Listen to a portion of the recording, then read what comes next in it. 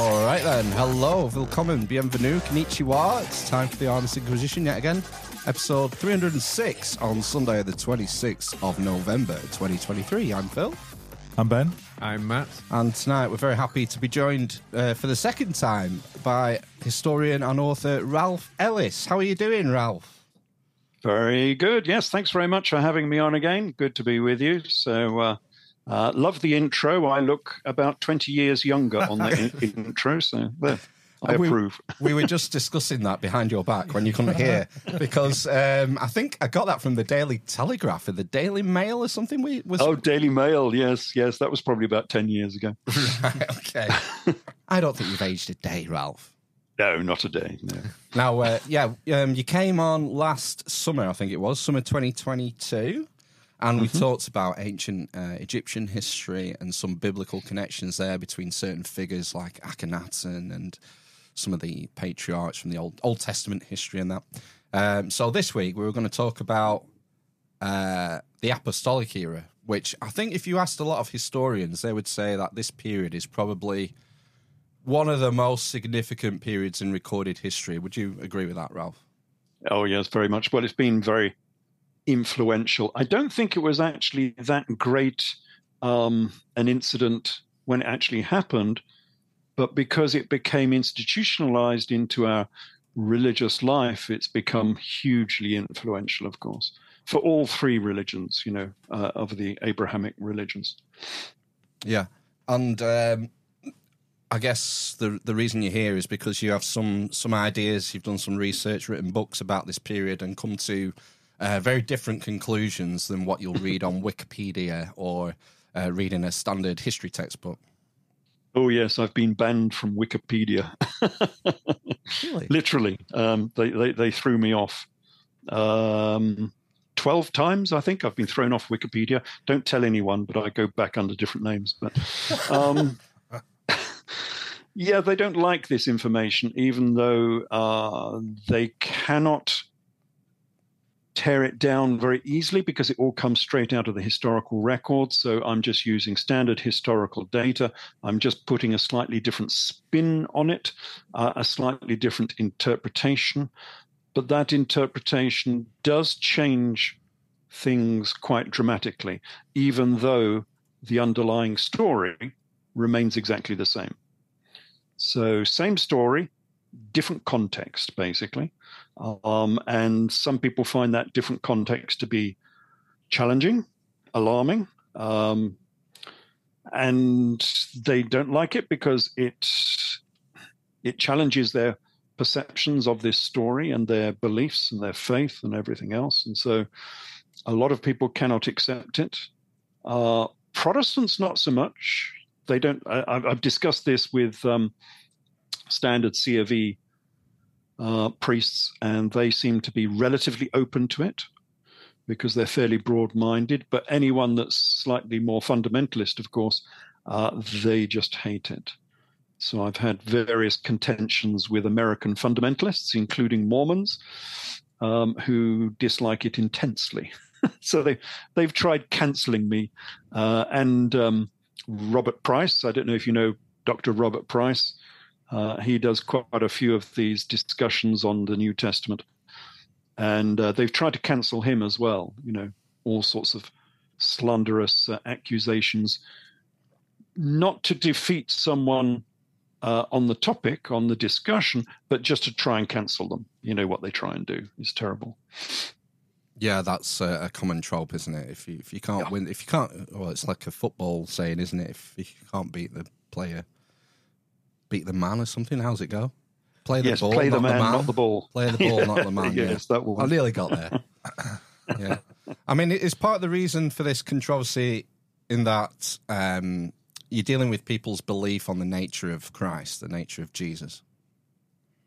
Yes, but in some respects, you might say that I'm living their dream because I'm showing them the Jesus, the Christ, as they call him, in the flesh as a real historical character. I've found this guy in the historical record. You would have thought they'd have been jumping up and down and saying, hooray, look, it was all true all along, just as we told you. But they won't do that because the Jesus I've found is not quite the Jesus they've been believing in. Basically, without getting too far ahead of ourselves, he's a real king, not a pretend king. And that comes down to the crux of this problem is how can you lose a king from history? So everybody has known about this history for 2,000 years, and they all say that Jesus is a king. He was called a king at his birth. He was called a king at his crucifixion and on numerous times in between, and yet somehow he's gone missing from the historical record. How do you lose a king? Well, the answer is when someone wants to cancel him. Talking about cancel culture, he was cancelled because he had a dispute with Rome. And if you mix with Rome, Rome's going to delete you from history. And that's what they tried to do, and that's effectively what they did do. Because largely, I think some people knew about this. I think the Knights Templar knew all about this. That was the big secret that they held. That was the big problem that the Catholic Church was afraid of, is that the Knights Templar understood this information. And of course, the Catholic Church didn't want it to come out. But apart from that, for the last 700 years, I don't think anybody has known about this at all. So it's been dead and buried, and nobody has understood this information for 700 years. Wow. So, I mean, where's a good place to sort of start this narrative then, this alternative narrative that you've developed? I think the first thing we need to do, I was going to start with trying to introduce Edessa and why Edessa is important to this story, because people won't know what Edessa is. So what I'm going to do, first of all, is do a quick share screen so we can see where it is. So if I go, dear old Zoom, they have changed the... they've changed the screen for sharing. Okay. Yeah, it's got different functions. Okay, so now if I press that one, we should come up with a share screen that should have a map on it. Okay, bear with me. Do we have a map? Got Zoom. Hang on. There was a map for a minute. There was, yeah. There it is. Yeah, that's not. You've got it. That's not. Now, no, if I make that bigger that right. way, oh, yep, No, I can make it smaller if you want. No, just stay where you are. You might have, because last time didn't we have to stop sharing and share again? Well, I can do that. Yes, so can you try that, please, Ralph? I can do stop share, and I can go screen share and screen share that page, and that should come up again. Is that looking good? 1 second. I just have to mess with some settings here, I think. Windows 10. There we go. We're getting there. Just need to resize this. Yeah. Reset transform. No, fit to screen. Blah, blah, blah, blah, blah. Enhance, There rotate. you go. Magnify. That looks like we're on the screen. Is that, yeah, is that good? We're there. Yeah, so we've got the map of the Near East here. Yeah, it's just to spot where we're talking about, because people will be unfamiliar with some of the names and terms we're going to be talking about.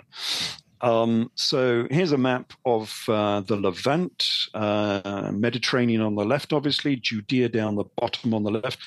You should be able to see my cursor going around. Is that visible? Good. Syria is all that lot where they're having all the problems at present. And if we go to North Syria, that is where the arrow is pointing. That is Edessa. So it's a independent city-state in Mesopotamia, because it's across the Euphrates. The Euphrates is this line here. And it was subservient to Rome, of course, because Rome sort of controlled this area. Now, there's a place over here on the right side called Arbela. That I will be calling Adiabeni. So if you hear Adiabeni, it's way down by Mosul over in Iraq. So it's a long, long way away. But this is the one we're going to talk about most of all. This is Edessa. And this is where I think these people came from for many reasons. Sorry, Ralph, where's Edessa in modern times? You might have mentioned it. Sanliurfa, it's called. It's in Anatolia. Oh, okay. And it's called Sanliurfa. Not many people know of it. Turkey, is it not? Turkey. In Turkey, yes. I call it Anatolia because that historically that's what it was called. So I'm geographically retarded. Yeah. Challenged, yes. Challenged, in modern Turkey, yes. So it was the first ever Christian city. Wow. But of course, if you go there now, there are no Christians there whatsoever. Is there any Paul letters to the Edessans? Not to the Edessans, no. That's interesting. He was evangelizing across the Mediterranean to the west of modern Turkey and into Greece. Right. Any emails? But I think they did go to Edessa, and we'll see that in a minute. But it's been covered up, so you wouldn't know that they were in Edessa. Now, the other place we need to know is down here at the bottom of the map. You will see Petra. We're going to be talking about Petra. That's the Rose Red City, ruled by King Aretas of Petra. And there was a battle here in Perea, which we're going to talk about. So see how far it is from Perea all the way up to Edessa. Now, that's going to be important in just 1 minute time. So I will stop sharing there because I think we're finished with that. And I want to come on to John the Baptist because we want to introduce Edessa into this story. And I say that it's been deleted. And you'll see here that it has indeed been deleted. So I presume you're all familiar with John the Baptist getting beheaded and his head being taken on a platter. So John the Baptist, he was the cousin of Jesus.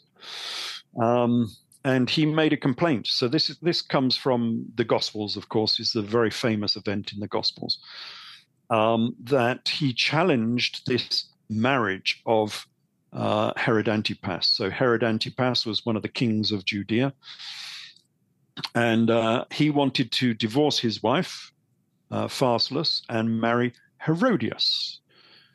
And John the Baptist objected to this because he said the marriage was illegal.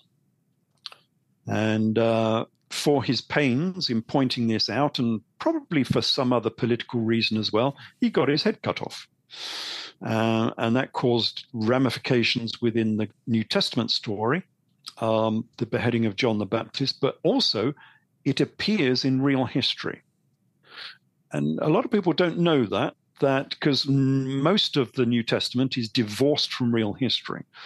But other people do talk about the beheading of John the Baptist. And one of those is Josephus Flavius, who is Judaism's greatest historian. He was a historian in the sort of late first century. He wrote all of the history of the Jews and then the history of the Jewish revolt.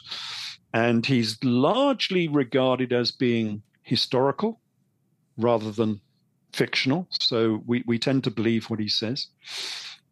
So anyway, Josephus also talks about this beheading, which is interesting because we have a historical account of this. And Josephus says, Aretas, he was the king of Petra, remember, down in southern Jordan. Aretas made war between him and Herod Antipas and raised armies on both sides and prepared for war. This would have been in AD 35, something like that.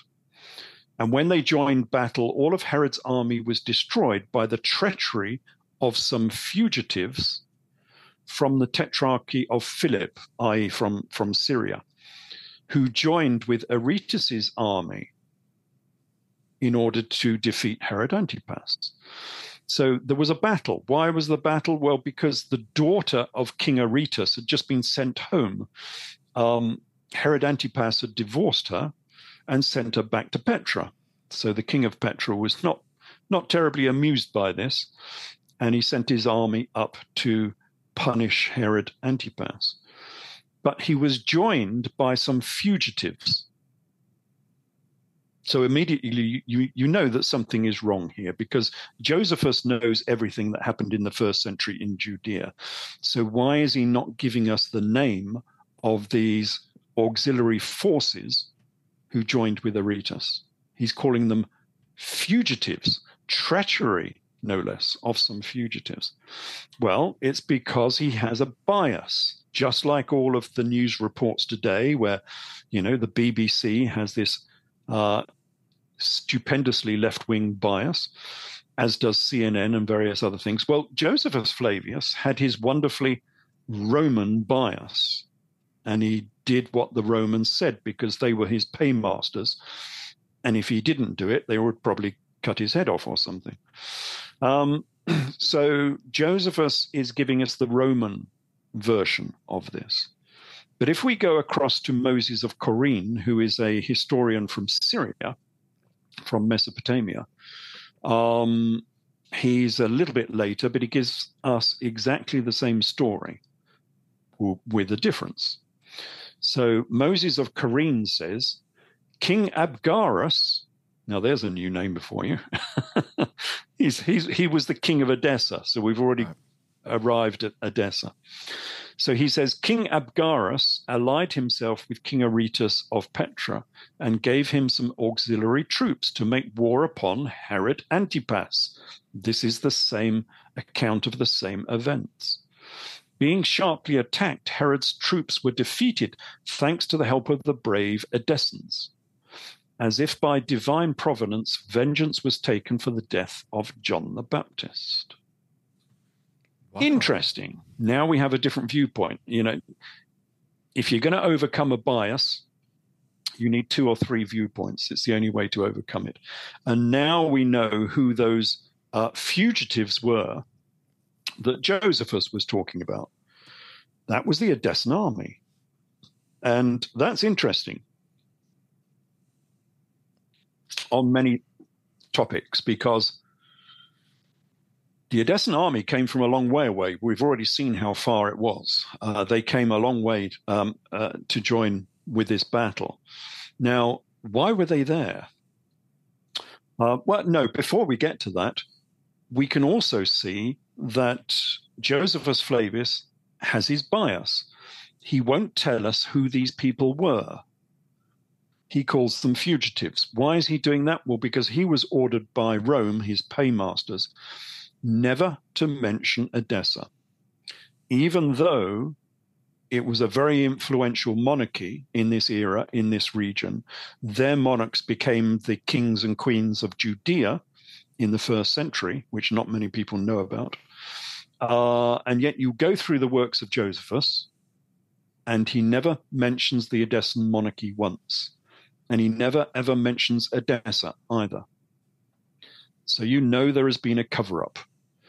But because we've got this second version of this same story, we now know who they were. This was the Edessans. But why were the Edessans down in Judea or Jordan having this battle? It says here, it was as if by divine providence that vengeance was taken for the death of John the Baptist.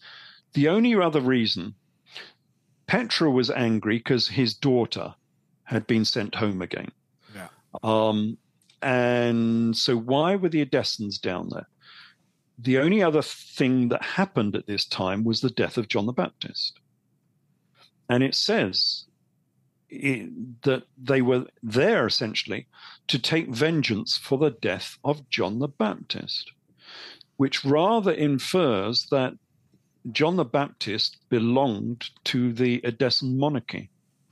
Yes, through his mother, otherwise, I guess. Yeah, why would they be down there? And that's exactly what Moses of Corene is saying. It was vengeance for the death of John the Baptist. But that means John the Baptist was a prince or a priest of Edessa. So suddenly we've introduced, even at this first stage with one paragraph, we've introduced Edessa into the gospel story. That one of the main characters in the gospel story, John the Baptist, was a prince of Edessa. That is how close Edessa is to this story. And of course, who knows about that? who knows that John the Baptist was an Edessan prince? Nobody. And that's the problem, that this story has been changed, so that a lot of this is being covered up. Some of the Ralph, some of the alternate history authors would say that Jesus and John were part of this group called the Essenes. Yes, they probably were. So the Essenes lived. It was like a monastic community. I say they were probably actually a yeshiva, which is a Jewish boarding school, because education was always very strong within the Jewish community. And they had these boarding schools where you sent your sons away to the school. When I went to Qumran, and I've been there a few times, they've even got some desks still remaining. I could not sit on the desks. They were microscopic. So either they were very small people, or perhaps it was a school. It was a yeshiva. But at the very least, it was a monastery.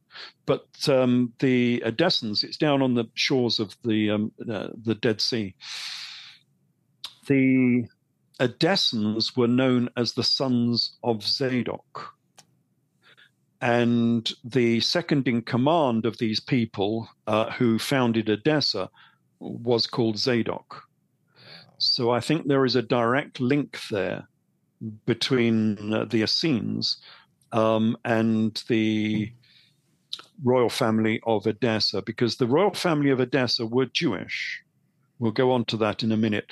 They were proselyte Jews, so they were converts to Judaism. But they were Nazarene Jews, the same sect as Jesus. Jesus was a Nazarene. But they were slightly separate because the Nazarene means to separate. So we could sort of infer that they were like monks in a monastery, separating themselves off. And they didn't cut their hair, which is why Jesus has always got long hair and beard, because the Edessans never cut their hair. Right. And Zadok is the importance of Zadok. Something's ringing in my head that Zadok was one of the names of one of the high priests, the Jewish high priests going back.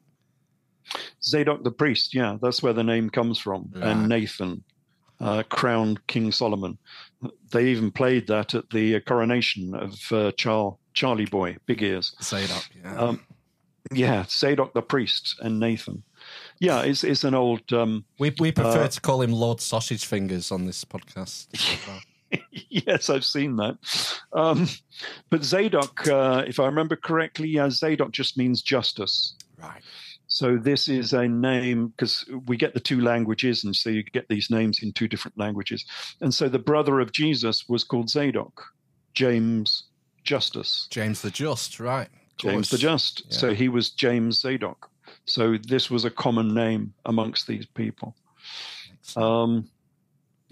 Wheels within wheels. Yeah. So we can do this again. So we've introduced Edessa is something to do with the New Testament story. But we can do this again and again. You read these passages. Even if you're a devout Christian, you read these passages and they mean nothing to you. Just like the John the Baptist passage would mean nothing to you unless you had read the Syriac historians as well. And this comes out of Acts 11:28, which is about the famine. So it says, Agabus stood up and signified there would be a great famine throughout the world, which came to pass in the days of Claudius Caesar. It's probably about AD 50, something like that. And the disciples determined, so this is the disciples of Jesus. We know we're right in the center of the New Testament here. The disciples determined to send famine relief money to their brethren that lived in Judea, which they did so, and they sent it by the hands of Saul and Barnabas. So that doesn't mean a great deal unless you know the history of this region, because this famine relief money is very famous. We've got lots of mentions of it.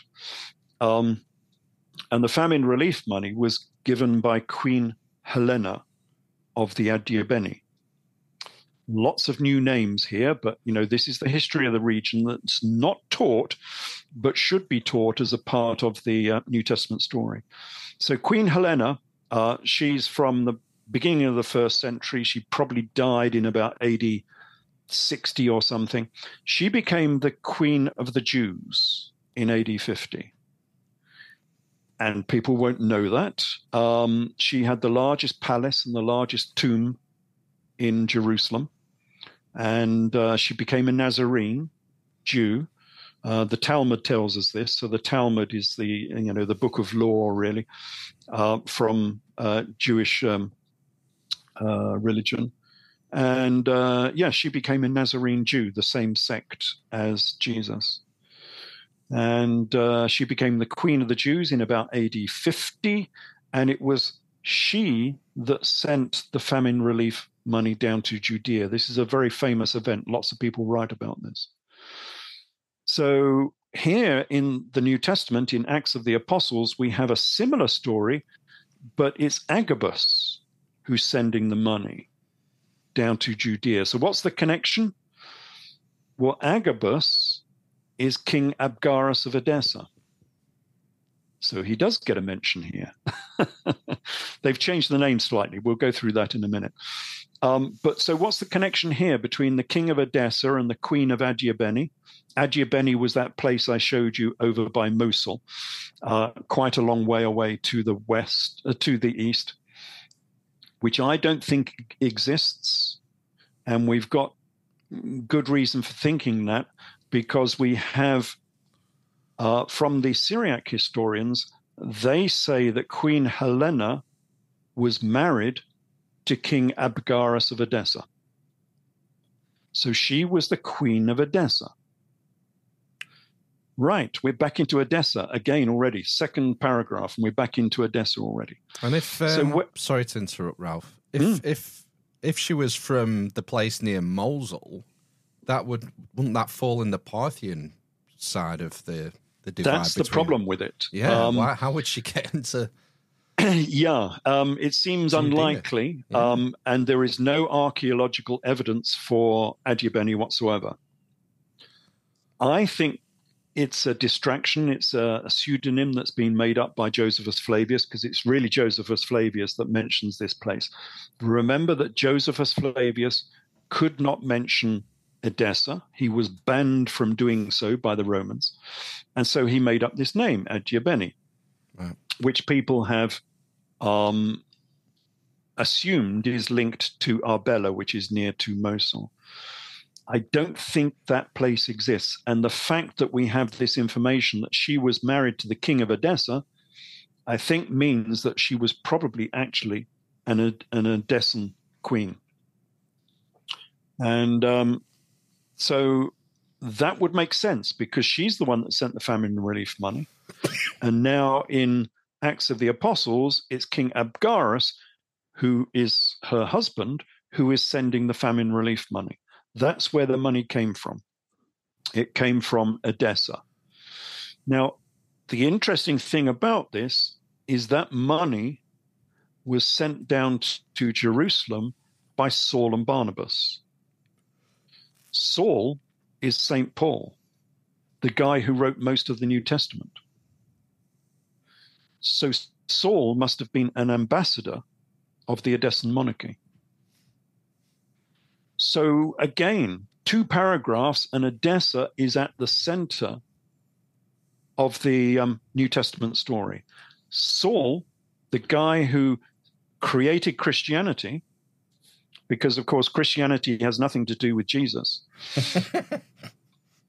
I like putting that one out, because people are astounded by it. But if you've ever read the New Testament, you'll know this. There were 2 churches at this time. There was the Church of Jesus and James, which was a Judaic, Nazarene Judaic church.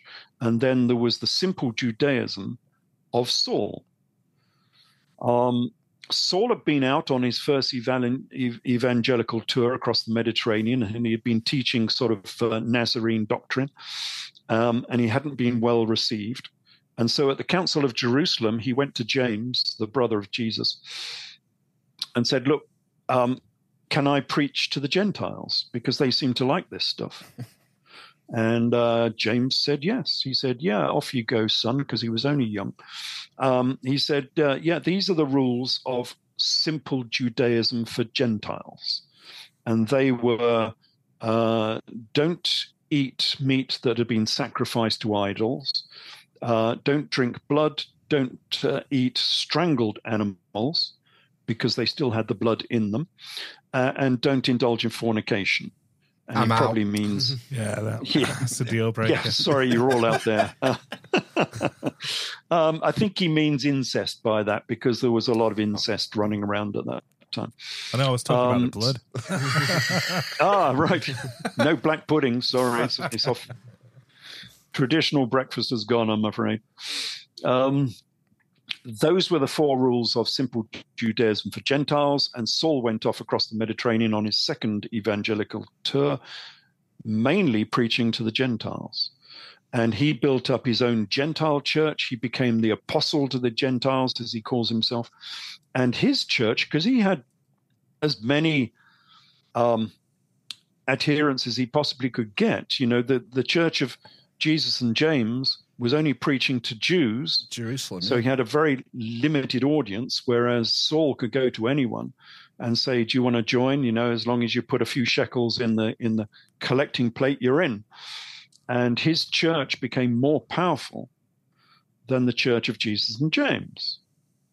And eventually he defeated, because of the Jewish revolt and various other things, he defeated them. And his church was the winner in this little religious battle, and his church became Christianity. Right, yeah. While because, the church of... Yeah. Yeah, because James was based in Jerusalem and Paul went to Rome, and that was the heart of the empire. Yes, he did. He went to see Nero. So, yeah, he won that battle, and Christianity is the church of Saul, not the church of Jesus. So anyone who is believing in Christianity is believing in the enemy of Jesus. So, yeah, they're on the wrong side, really. Is it too late to give out a trigger warning? It's the old switcheroo. Christians. Yeah, you might need to put it in the subtitles maybe or something. Yeah, it gets a bit like that. But, I mean, that's what Acts of the Apostles says. I mean, even the first time I read it, I understood that that's what Acts of the Apostles was saying. It's pretty obvious, but people gloss over that because it interferes with their faith, of course, so they don't want to know about it. That's the point, Ralph. You mentioned before that Paul wrote most of the New Testament. Yeah. I'm guessing most mainstream New Testament scholars would disagree with that. Oh, no, he wrote all of the epistles. Oh, the epistles, some of the, right. But I mean, Acts, for example, like most traditional scholarship would say that Acts was written by Luke, the same author as Luke. Yeah, but Luke is Sauline as well. It's been well known that Acts of the Apostles and Luke have been heavily influenced by Saul. Remember, a lot of Acts is the I. There's this big I section where it appears to be Saul actually speaking himself.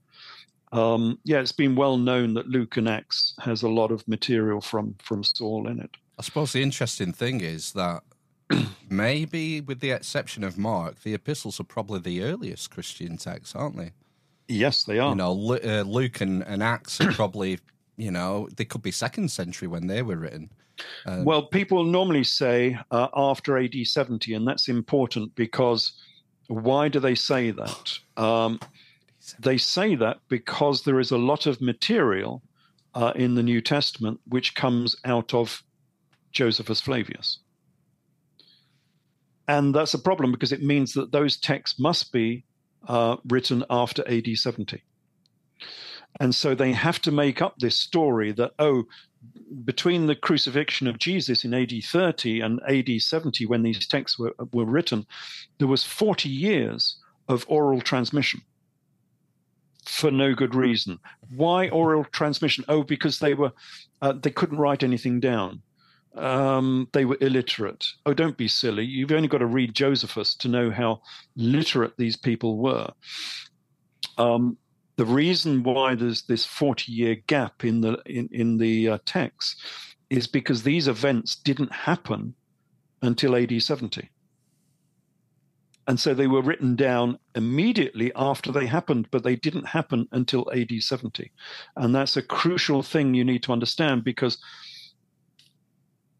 you can never find the basis of this story if you're looking in the AD 30s. It didn't happen then. The story happened in the AD 60s and in AD 70. And so we have this 40-year gap between the two. The reason for this is the Romans didn't want you to know that this was all talking about the Jewish revolt era. And we'll come on to that in a minute. I wonder if I've got a nice graph here. So if I do a quick screen share. Yeah. And just pump that up. So that should be sharing now. Got it. Timeline. Yeah, timeline. This is by Lena Einhorn. So I wrote my book back in 97, including much of this material. But Lena Einhorn came up with this lovely graph, which displays this conundrum graphically. I'm making that too big, aren't I? Let me get a little bit smaller. And what you see is a whole load of similar events. So each color represents a similar event. And what we appear to have here is a duplication of events. So we've got a whole load of events you can see from the New Testament on the top row, which all cluster around the late AD 20s, AD 30. Early AD 30s. So that's all from the New Testament. But if you go into real history, Josephus, all of those same events cluster up in the the AD 50s, AD 60s. Wow, that's really So there is a jump in the timeline where we seem to have a duplication of events. Why do we have that duplication? It's because the Romans have moved the timeline back again, because they didn't want you to know that all of this gospel story was about the Jewish revolt. Because, well, you probably know that Jesus was a revolutionary. Everyone says, oh, yes, he was a revolutionary. But what they don't tell you is what revolution was he involved in. Okay. Well, give us a big revolution in the AD 30s. There wasn't one. AD 20s. This was all about the Jewish revolt, and this Jesus character was the leader of the Jewish revolt, which happened in the AD 60s. It was from AD 66 to AD 70. But the Romans didn't want you to know about this, and so they pushed his story back into the AD 20s in order to divorce it from real history. So Rome didn't want you to know that you could actually revolt against Rome. And so this was a propaganda exercise to remove this history from the Jewish revolt era. And we have lots of information from the New Testament that sort of gives us this idea. The only thing that ties the New Testament into the AD 20s is the mention of Pontius Pilate. Oh, right, yeah. Apart from that, there's nothing else. So we get things like Zacharias. So Matthew 23:35, Jesus is lamenting the death of Zacharias. He says, the righteous blood shed upon the earth like the blood of Zacharias, the son of Barachias, who you killed between the temple and the altar. Well, we know who this guy is, and a lot of people have said this. Even Adam Clarke, the famous theologian from 1840, I think he was writing this back in the 19th century. Lots of people said, yeah, this is Zacharias Baruch. or Zacharias Barachias. So in Jewish war, he says that Zacharias laughed at the zealots' pretended accusations. So the two of the boldest of them fell upon Zacharias in the middle of the temple and killed him. And he went down dead, and they mocked him, saying, "You have our verdict."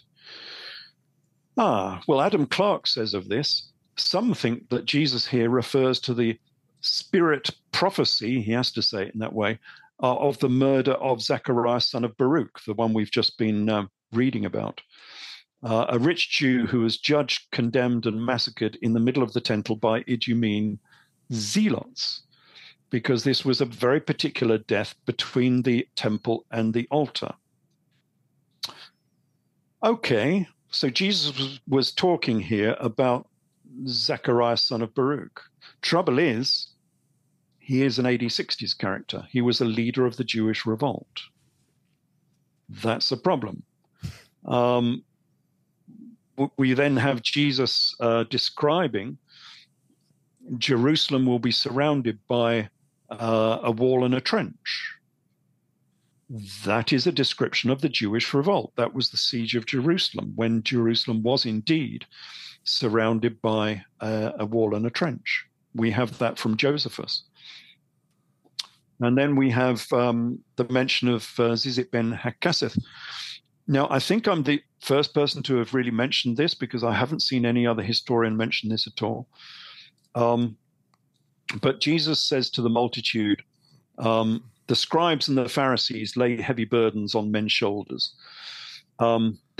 The people, he's meaning the aristocrats, enlarged their phylacteries and lengthened their tassels on their garments, and they loved the uppermost rooms in the feasts and the chief seats in the synagogues, which again wouldn't mean very... In the synagogues, yeah. Which is odd, because I think they mean the temple, because they didn't really have synagogues, really. No. Yeah, although there was a synagogue over in Tiberias. We'll talk about that later. They always say there were no synagogues, but there was one in Tiberias. That sentence wouldn't really mean much to you if you hadn't have read the Talmud. And I think a lot of Christian scholars don't read the Talmud, which is the book of law within Judaism. And it says there, Ben Zizit Hakaseth was so called because his tassels used to trail on the cushions, as part of a section where they're making fun of this guy because he was too ostentatious. Pretty much the same as Jesus was, because his tassels trail on the cushions, just as Jesus was saying that they lengthen their tassels and they love the chief seats, the cushions in the synagogues. Jesus was making fun of the same person, and the name of the person is derived, it's a play on words with these things. Tassels is a zizith, and a seat or a cushion is a kiseth. And his name was Zizit ben Hakaseth. They're making fun of his name, as they always did in the Talmud. The trouble is, Jesus was making fun of this guy when this was one of the leaders of the Jewish revolt in the AD 60s. Again and again and again, we get these allusions to this being an AD 60s story. And the best one, I think, because it's more easy to understand, I think, is the one we get in Arthurian legend. I've got this big book on, you showed the cover of it in the start of this program.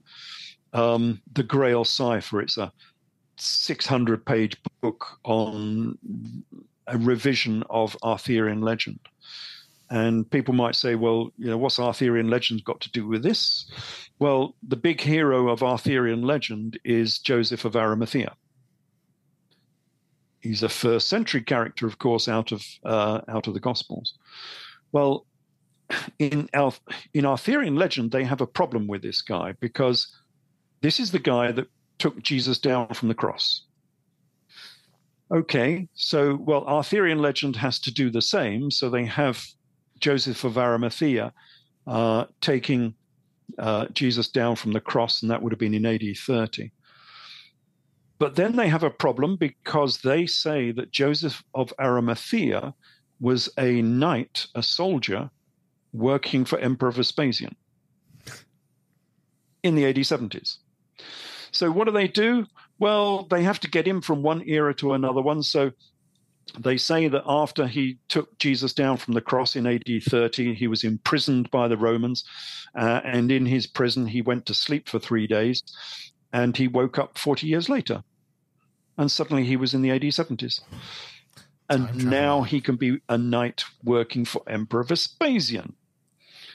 You see what this, I call it the chronological chasm, does. Anything that touches on the gospel story has a problem with this chasm, because classical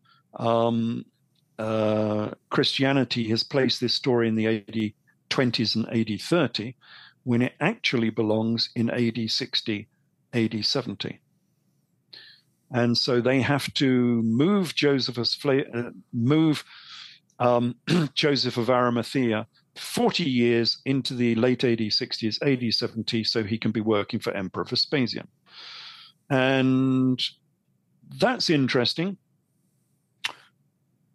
because who was the guy in AD 70 who took the leader of the Jewish revolt down from the cross? That was Josephus Flavius. That's tricky. So if you read the biography of Josephus Flavius,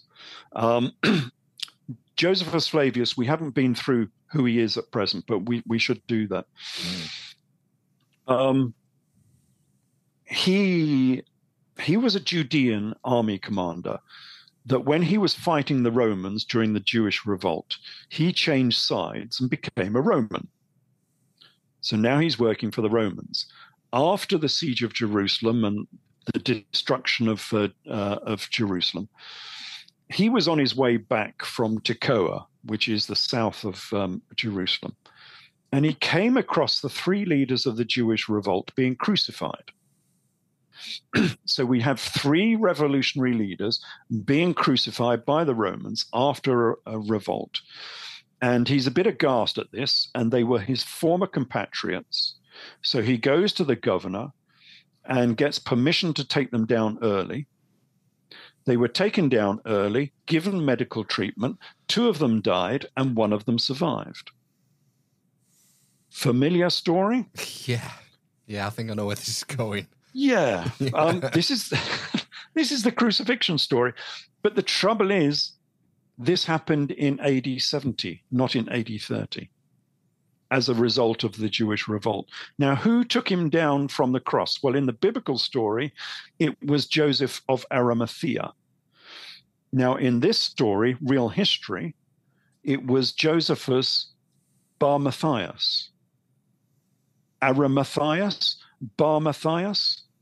Oh, so is that his name before he adopted Flavius? His father's name, yeah, because that was only an adopted name from the emperor. His name before that was Bar Matthias. Wow. Now, so Bar would mean son of, wouldn't it? He was. His father was called, his father was Matthias. And then his brother was Matthias as well. Right.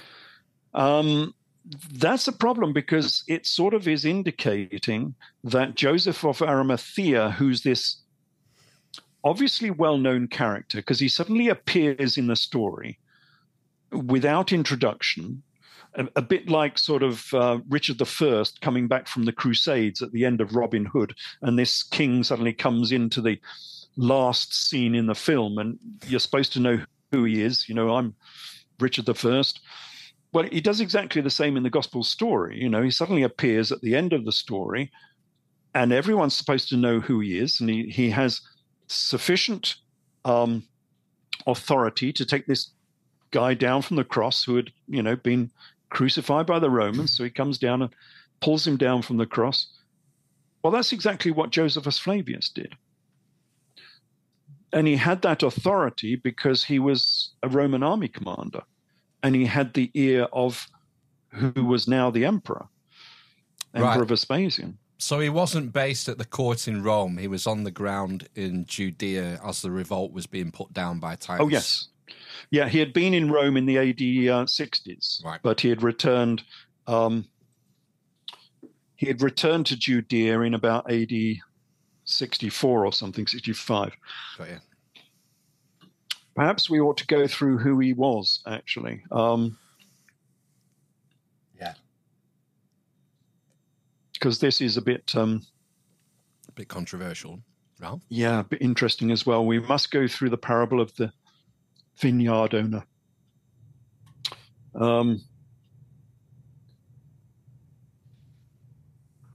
I'm just going to have to do a search term. I've got so many notes nowadays. My notes are more like a encyclopedia than they are notes, which is always good fun. But anyway, yeah. So, who was Saul is the big question. And funnily enough, this is the first thing I solved. So I solved this back in the early 1990s, late 88, 1980s. Before I'd even written a book. So this didn't come out in print until 97. Okay. With my Jesus Last of the Pharaohs book.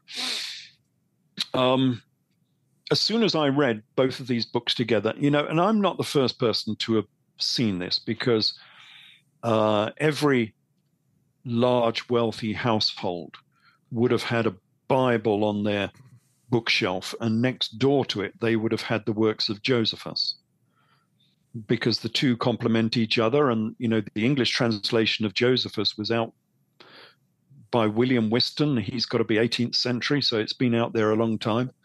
So anyone reading the New Testament and Josephus would have seen this similarity, but they wouldn't have accepted it because they didn't want to accept it. So they probably just turned the other page and carried on as if nothing had happened.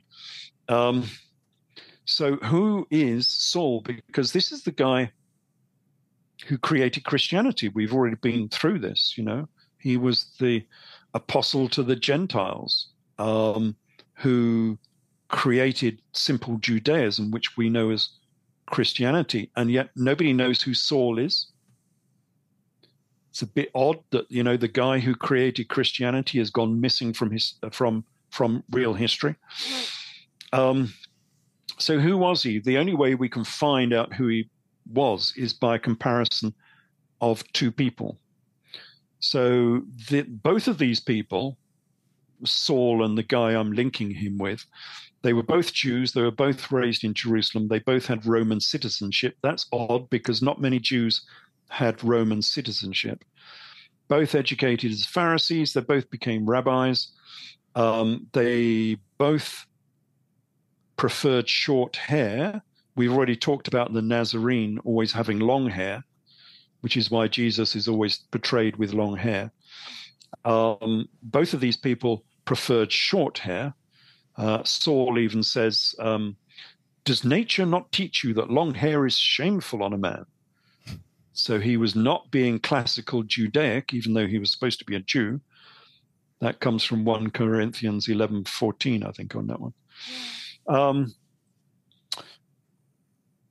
Both were working with the Jerusalem authorities against the Jewish revolutionaries. We'll come back to that in a minute.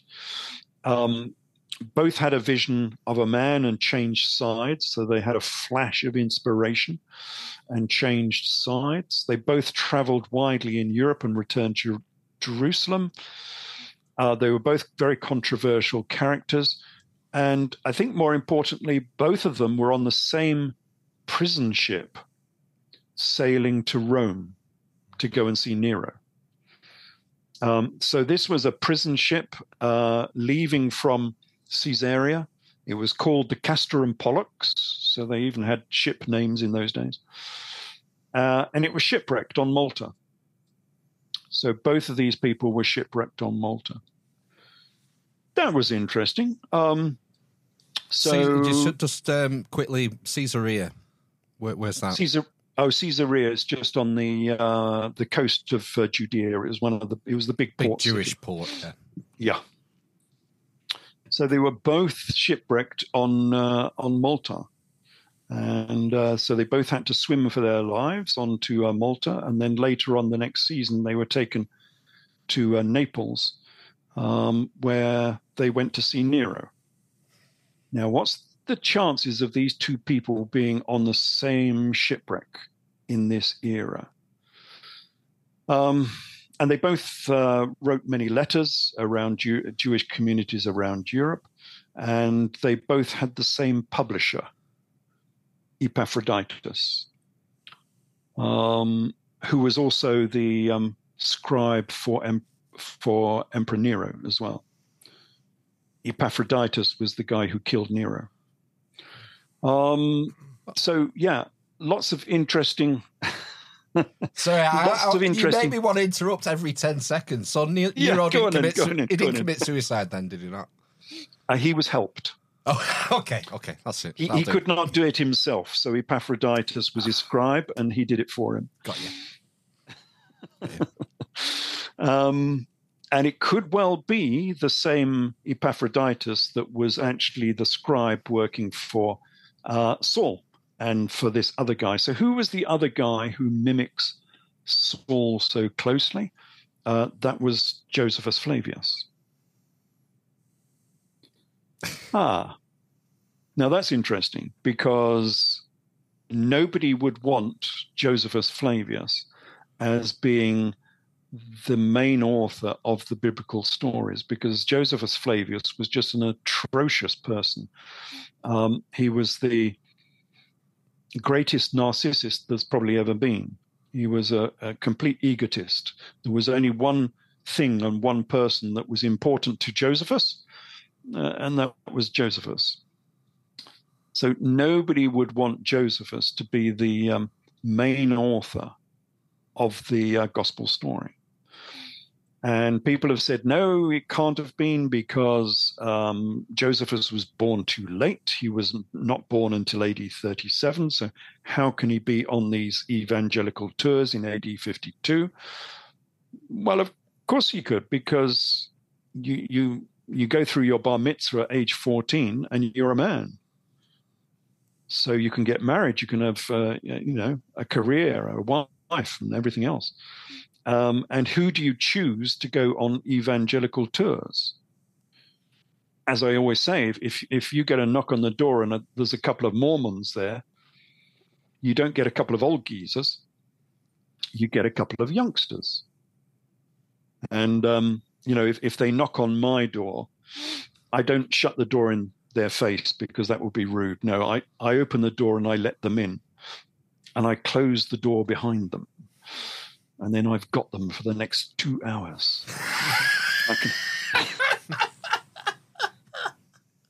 Until they're clambering to get out of the door, let me out.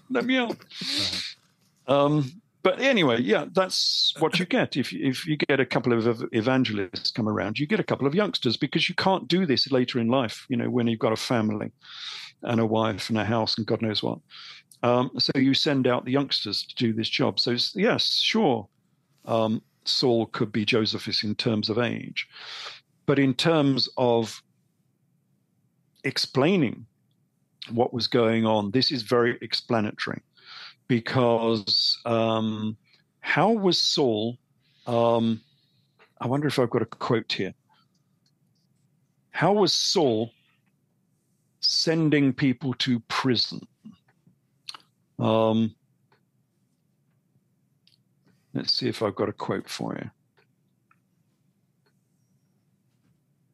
Yeah, Saul says, Saul made havoc on the church, entering into every house and committing them to prison.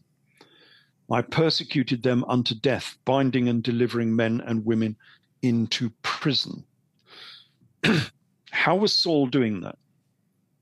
Saul was supposed to be a tent maker. How does Saul arrest people, put them in prison, and execute them? Tricky, that, It almost sounds like he was the chief of police. Well, if he was Josephus Flavius, we know exactly how he was doing that, because Josephus Flavius was the chief of police in command of Galilee. So after his little escapade down in Rome, when he went to see Nero on this ship, he was there for a couple of years or more, came back to Judea in AD 65, just as the Jewish revolt was breaking out. And as soon as the Jewish revolt broke out, there was no Roman command anymore in that region. And so the authorities in Jerusalem appointed commanders to be in command of each region. And Josephus Flavius became the army commander in command of Galilee. And as the army commander, what was he doing there? He was chasing a guy called Jesus around Galilee. This comes from real history. He was chasing this guy called Jesus around Galilee. Now, what was Saul doing? He was chasing a guy called Jesus all around Galilee. Saul, Saul, why are you persecuting me? So it's exactly the same. So this becomes explanatory. Now we know how Saul could imprison these people. He was Josephus Flavius. That was his job.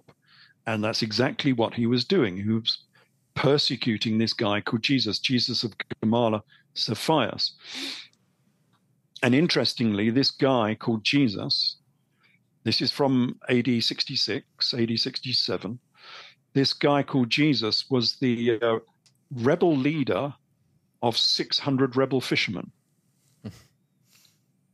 Now, who was the leader of rebel fishermen in this era? You know, it all begins to tie in together, which is why I like this explanation, because it's not an explanation in isolation. There's a lot of reasons for suspecting that it might be true. So I've got some. We can have a look at a few images. Let me do a quick screen share. So if I take that and share that.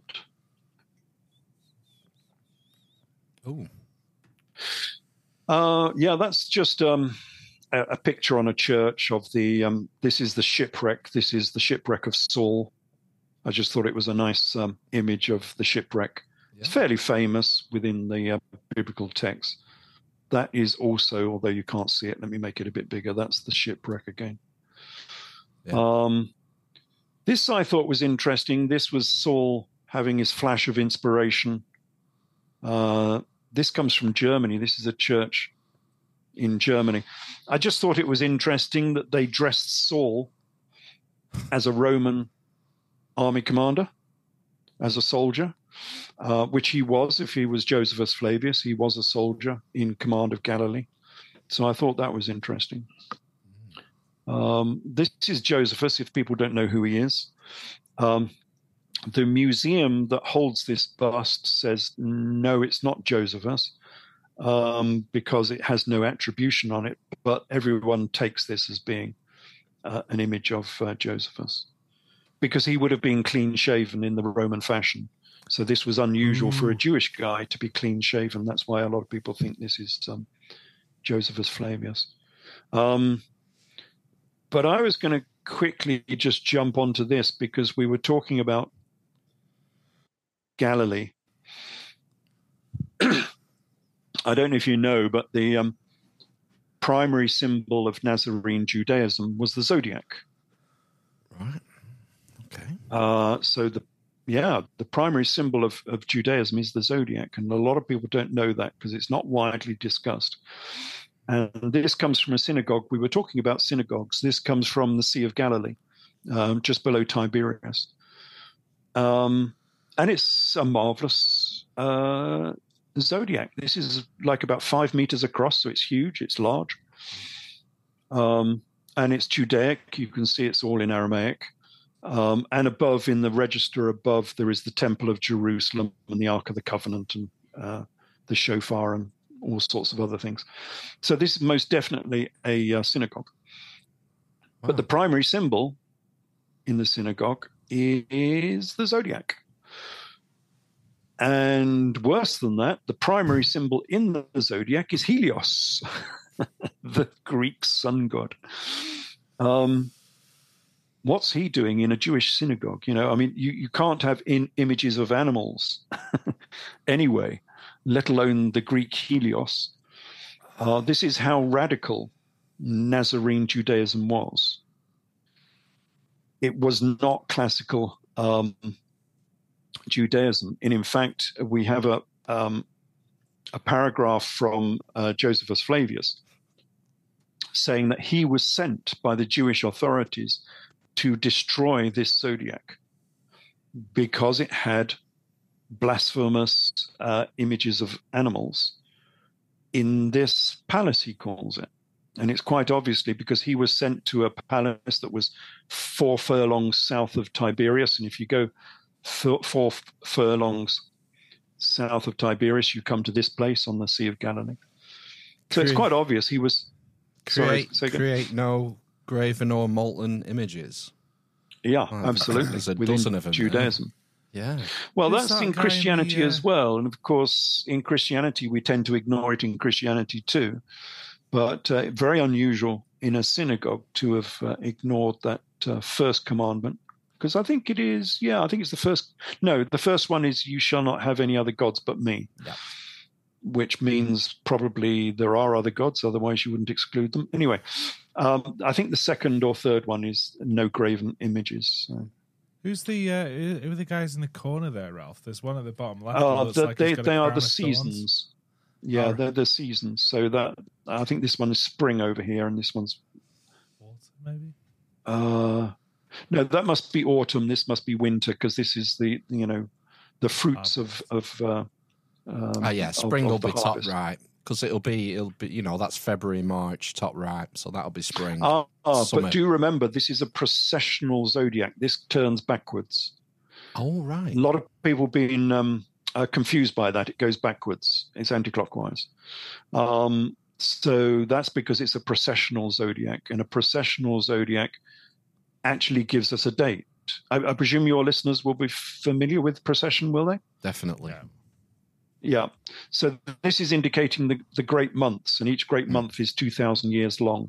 So you can see that the head of Helios is pointing at the join between Aries and Pisces. Entering the age of Pisces. Wow. So it gives us a date. Yeah, it gives us a date. And Jesus was the first king of Pisces, the first of the fisher kings. Exactly, yeah. So it gives us a date of 1st century. Oh, that's wild. I love it. What a And find. better than that, if we do a quick zoom in, you'll see that Helios is holding a sort of blue-green disco ball. Spherical Earth. Oh, yeah. He's holding the Earth in his gravitational grasp, and you can see it's got lines of latitude and longitude that are curved. So this is a sphere. Yeah. So this was long before Copernicus, and they knew all about it, and they knew the heliocentric model of the universe, of the solar system. Yeah. This was the level of knowledge they had within the Nazarene Church. So that's always interesting. There were lots of these. This is the one at Sepphoris. More difficult to see because it's broken, but you can see Helios is in the center there. And it's got the sun and the moon in this one. You can just about see sun and moon. And then the zodiac characters around the outside. Mm-hmm. Fantastic. So these were quite common. This one's interesting because this is a Christian one. This comes from the 6th century, again on the Sea of Galilee, at Bet Shean, which is just on the south end of the Sea of Galilee. And this one comes from a Christian monastery. And so they've adapted this, so it's no longer signs of the zodiac, it's men as months of the year. Right. So you can see it's all in Greek. So down on the left here, you can see Aprilos, Maios, Junios. And then on the right, we've got Octobrios, Novembros, etc., etc. Yeah. So exactly the same as we use today, the same months. But of course, remember the months and the signs of the zodiac go round together. Was this a Christian one, Ralph? Are those this is Christian. This is in a monastery. Well, yes, you're ahead of me there. Oh, sorry. So who was the man and the woman surrounded by 12 disciples? Is it Jesus and Mary Magdalene? Yeah. Oh. But that's interesting in a church, isn't it? In a monastery. Well, yeah, it'd be heresy. Absolutely. They've got Jesus and Mary as the sun and the moon. You can see he's got the spikes of the sun and she's got the moon Sacred on feminine. her head. And so this is Jesus and Mary surrounded by the 12 disciples. Wow. Who are representative of the signs of the zodiac. That's why there are 12 disciples. That's why there were 12 houses of the sons of Judah. The 12 houses of Judaism. It's all to do with the zodiac. Great stuff.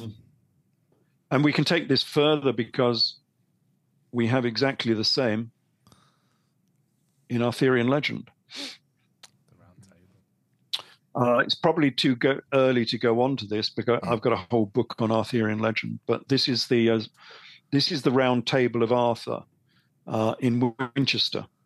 I don't know if you've been to see it. It's well worth seeing, actually. It's a very good. So this is very old. This is like 800 years old, this table. And they've put it up on the wall there so you can see it. But if you read Arthurian legend, this is not a round table. This is a zodiac. Because the round table of Arthur was based on the Last Supper table of Jesus. And it specifically says there were 3 tables that were made. There was the Last Supper table of Jesus, which was round. It wasn't rectangular like Leonardo drew it, with the 12 disciples around it. And then there was the round table of Joseph of Arimathea. He had his own round table. And then there was the round table of King Arthur and his 12 knights. So the knights of the round table and the disciples of Jesus are exactly the same.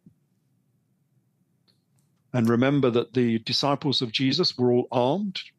Jesus told them to go out and buy swords. So they were all armed. And so, this is the Last Supper table. But the Last Supper table, as we've just seen previously, the Last Supper table was a zodiac.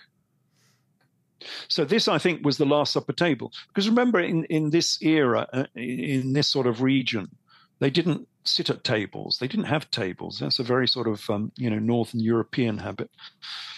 Down in this part of the world, you sat on the floor, like you do if you go out to Iran or Iraq or Pakistan or something. You sit on the floor on a cushion. This is why Zizit ben Hakasith had cushions, big cushions. So I think this was the Last Supper table. What would happen is that the disciples would all be linked to a particular sign of the zodiac. And they would bring their cushions and sit at this table, and this is where they would eat. And the Jesus character, here's the Jesus character, would sit in the center. So he would literally sit in the center of the table, unlike the Winchester one, where they've managed to jam the king on the top. No, he would have actually sat in the center of the Last Supper table, because it was not only a table, it was instruction. You could actually instruct the disciples how procession worked, how the signs of the zodiac changed, how to do prophecy, maybe, from the changing signs of the zodiac. Why Jesus was the first of the Fisher Kings, the Arthurian Fisher Kings, because he was the first king of Pisces. And this is also why King Arthur became, well, I'm jumping ahead of myself a little bit, but I can give you a bit of a tantalize. Why not? This is a standard zodiac, and you can see in the center of the zodiac, there is the sun. That's fairly standard. Sun is at the center of the solar system. But if you stand on the earth and look up at the night sky, you might see this instead, which is the signs of the zodiac. And in the center, we have Ursa Major, which is known as the Great Bear, Arcturus. Arthur. from which we get King Arthur. Yeah. So Arthur was also the guy who sat at the center of the table, just like the Jesus character sat at the center of the table, because he was Arcturus. He was the great bear surrounded by his 12 knights of the round table. So, yeah, that's a little extra bonus. Yeah. Cool. Nice. Yes. So anything else before we move on to another topic? No, I was going to say, because we've blown over time. We've already gone like an hour and 15, Ralph, and I haven't even started yet. I know. Didn't you do like an 11-hour stream once? Yes. Well, actually, the longest we did was 5.5 hours, and then he stuck 2 of those together and made 11. Wow. I mean, this is so much to go into. I don't want to... Well, you can break it up. Do you do pre-record? Because you can break it up later if you want. I would like to, do an episode just on Arthurian stuff at some point in the future. Oh, yeah. I mean, we haven't finished on Jesus yet. That's what I mean. Do we need to? What do we need to do? Can we wrap up the Jesus stuff like fairly quickly, or would that be doing it a disservice? Yeah, I could wrap it up in the next 50 minutes if you want.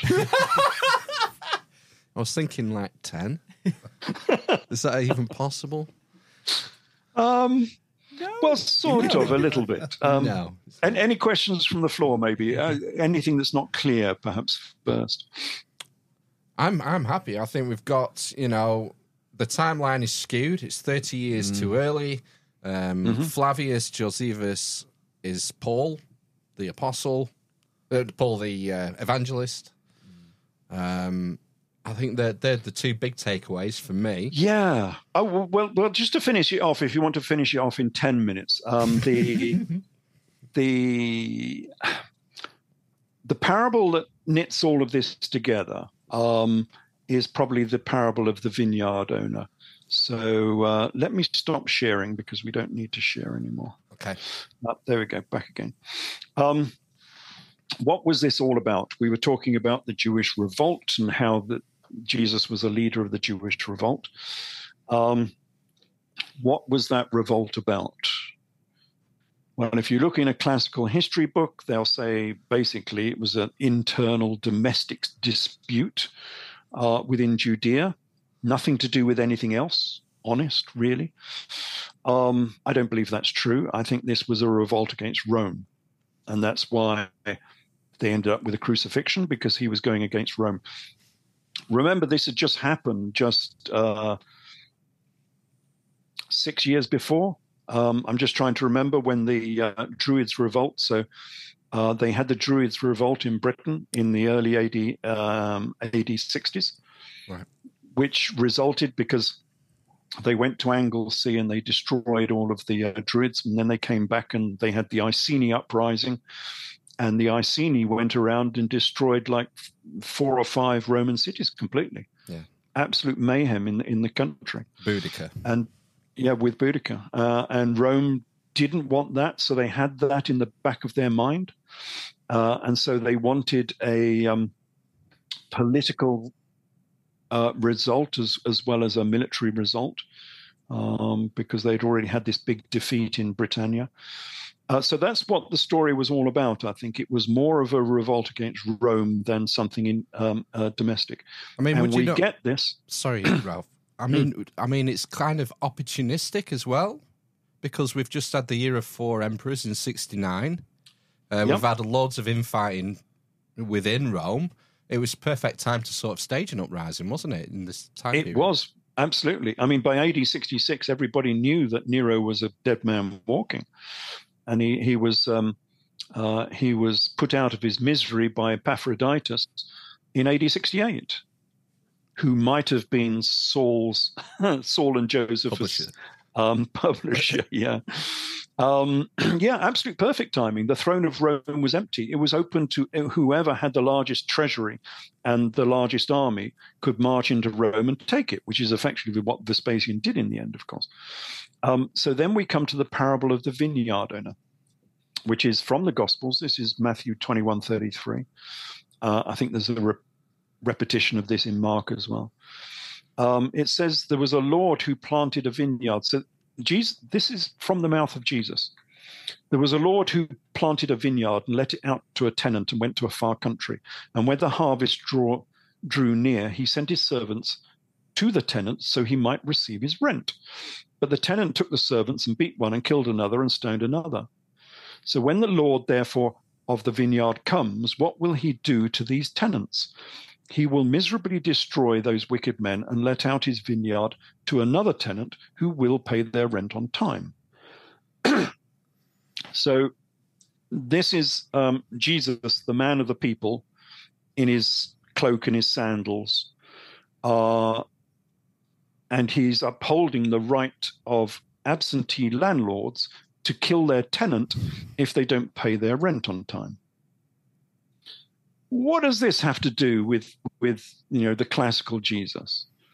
And it's quite fun to read the sort of classical interpretations of this, from the church, because they spin this in all sorts of different fashions to try and get around it.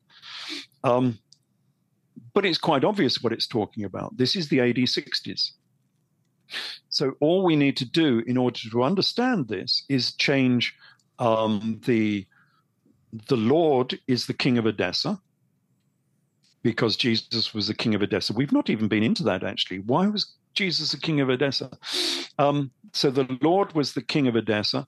The vineyard was Judea and Syria, and the tenant was the Romans. And the thing is, of course, that the Edessans owned these lands. It was their land. It was their vineyard, and the Romans were on it. So if we make those slight adjustments and read that again, it becomes, there was an Edessan king who had lands in Judea. Yes, Queen Helena was the queen of Judea, and let it out to the Romans and went to a far country. Yes, he went back to Edessa. And when the harvest drew near, he sent his servants to the Romans that he might receive his rent for his lands. But the Romans took his servants and beat one and killed another and stoned another. So when the Edessan king of these lands comes, what will he do to these Romans? He will miserably destroy these wicked Romans and let out his lands to another tenant who will pay their rent on time. This is what it was about. This was a tax dispute and a land dispute, because the Romans were on Edessan lands. They considered to be these lands to be theirs. And not only were the Romans not paying their rent to Edessa, they were demanding rent from the Edessans. These were the worst tenants in the world. These were tenants who actually demanded rent from the landlord. And that's what this parable is actually talking about. This was the dispute that caused the Jewish revolt. And just to finish up, because we've not really been into why Jesus was the king of Edessa, but there are quite a lot of reasons. The king of Edessa at this time was called King Esus Manu, the sixth of Edessa. And Jesus' name was King Jesus Emmanuel. Pretty close. Of Judea. But remember, this king of Edessa was the king of Judea as well. So that explains this. Was this the coin? Yes, I was just going to display the coin. So, but also I was going to have a quick look at the verse. Anyway, there's a verse.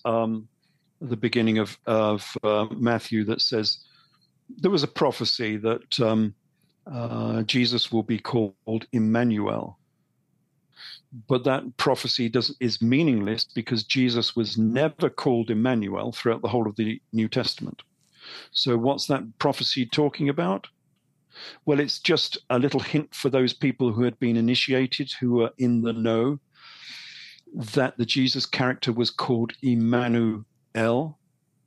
And you would only ever understand that if you knew Edessan history, where the king of Edessa was called Manu, Emmanuel.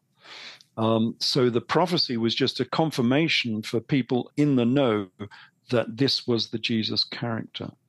And of course, when Jesus was crucified, he was crucified while wearing a purple cloak and a crown of thorns. Now, the purple cloak is the symbol of the emperor. You don't dress up in Rome in a purple cloak if you don't want to be executed. So by putting a purple cloak on Jesus when he was crucified is indicating that he was a pretender for the throne of Rome. And this is exactly what the Jewish revolt was about. They didn't want to just take over Judea. This was a stepping stone to taking over the whole of the Roman Empire. And that was the goal of these Edessan kings. They obviously lost in the end, and it was Vespasian who went to Rome to become emperor. But he was also crucified while wearing and I'll just do a quick share, a crown of thorns. Bang. There it is. There we go.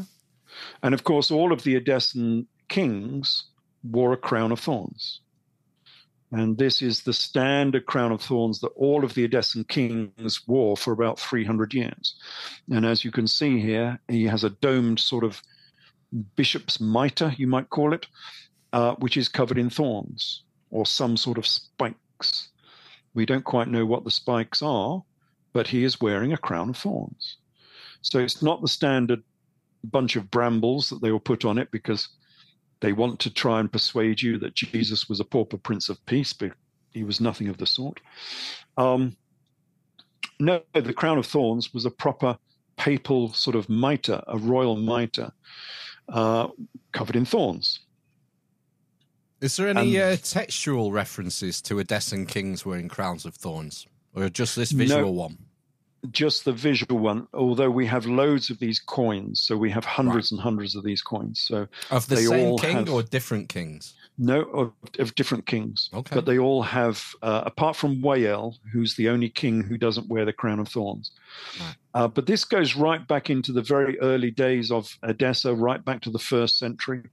We have coins of them wearing a crown of thorns. Cool. So this was a big, long tradition. And we don't know what the thorns were. We don't know what this signifies. So it's a matter of guesswork. I was wondering if they might be feathers from the phoenix, because the phoenix was intimately connected somehow with this shape, this domed shape of the Elagabal. But we don't exactly know why it has thorns. So, this was the goal of the Jesus character. He wanted to become the emperor of Rome. That was the reason for the Jewish revolt. And effectively, that Jewish revolt became the last battle in the year of 4 emperors that you were talking about. So in 1 year, 4 emperors came and went. They all threw their hat into the ring, wanting to be emperor. They all came along with their armies, and they were all defeated by someone else. And then we came to the last battle. So it wasn't the year of 4 emperors. It was the year of 5 emperors. And the last battle was between Vespasian, who was only a commander at that point, Commander Vespasian, and Jesus, King Esus Manu of Edessa, the Jesus character. And they had this almighty battle in Judea and in Jerusalem, not for the throne of Jerusalem, but for the throne of Rome. And whoever won this battle was going to sail to Rome as the next emperor. And of course, King Esus lost that battle, and it was Vespasian who sailed to Rome as the next emperor. But if Jesus had won this battle, then it would have been Emperor Jesus, would have been the next emperor of Rome. So we would have had a Nazarene Jewish emperor of Rome. Hence Vespasian patronizing Josephus to write this guy out of history. Precisely, yeah. So Josephus Flavius became the scribe, the pet Jew of Vespasian, who wrote this story. And of course, Vespasian said, as you just said there, write this guy out of history. Include him if you want, because what Vespasian wanted is, because of the uprising in Britain with the Druids, he knew that a military solution was not the full solution. What he wanted to do was to neuter Messianic Nazarene Judaism. How do you do that? You destroy the basis of their religion. How do you do that? Well, you promote a Rome-friendly form of Judaism. And that was the simple Judaism of Saul, which he already had in the bag, because Saul had been promoting this for the last 20 years. So they already had that. So he said, right, okay, you go off and promote that because it's a Rome-friendly form of Judaism. Turn the other cheek. Render unto Caesar what belongs to Caesar. Pay your Roman taxes. It was just beautiful. Vespasian loved it. But whatever you do, don't say that this hero guy was involved in the Jewish revolt. Stick him back in the AD 30s, and then nobody will know that he was a leader of the Jewish revolt. And that simple technique of just taking him out of that era has fooled everybody for 2,000 years. And that's the real story. That's what actually happened. Well, mic drop. Yeah, exactly. Massive, cavernous. So it's funny. It's the same story. Nothing in the story changes. But you see what I mean about the context changing. Absolutely. So it's funny because, I could go to a Christian and say, look, I've proved the whole of your New Testament is correct. And they'll say, get out of here. We don't want you. Because my version of the New Testament has changed the story. So that the Jesus character is now a real king, a warrior king, tried to take over the Roman Empire and failed. But the story is exactly the same. Nothing changes. Well, so Ralph, there we go. It took me a long time to find that. That was 30 years of research. Yeah. Well, it's been fantastic, Ralph. People should buy your books, edfoodbooks.uk. The link will be in the show notes. Yeah. This mainly comes from Jesus, King of Edessa, this particular one. But it was built up. We haven't been through the build-up yet as to how we got there. Cleopatra to Christ, that Jesus was a great-grandson of Queen Cleopatra. So we've not been through that. King Jesus, why the guy was a real king. And then Jesus, King of Edessa. So that's the Edessan story, why he ended up in Edessa. Oh, sorry, just quickly, because otherwise it's going to do it. Cleopatra's children with whom? With Caesar. Oh, great. So, right. So JC and JC are related. Yeah, there was a lost, JC and JC, yeah. There was a lost daughter of Cleopatra from 44 BC. When Caesar was killed on the Ides of March, Cleopatra was pregnant. We have that from Cicero. And Cicero is really worried that they'll get a scion of Caesar, an heir of Caesar, to be the next emperor of Rome. And he doesn't want that. He doesn't want an Egyptian emperor. But, moving on 3 or 4 months, and suddenly he's happy. There's no problem. So why is there no problem? Well, either there was a miscarriage, because Cicero wanted a miscarriage. So either there was a miscarriage or the child was a daughter. And I think there was a lost daughter that we don't really know much about. And I go through the history of that lost daughter who ends up as the Queen of Parthia. So she ends up with this is brushing through it very, very quickly. She ends up as the Queen of Parthia. Her name is Queen Thea Musa Aurania, who became the Queen of Parthia. And she was kicked out of Parthia in AD 4 and ended up back in Syria. And marrying an Edessan king. Yeah, well, let me very quickly just show you a quick image. Yeah, she married an Edessan king. Sort of thing. Fantastic. Oh, God. Let me show you a quick picture. This is the lady, because this lady's gone missing from history as well. Again, nobody knows about this lady.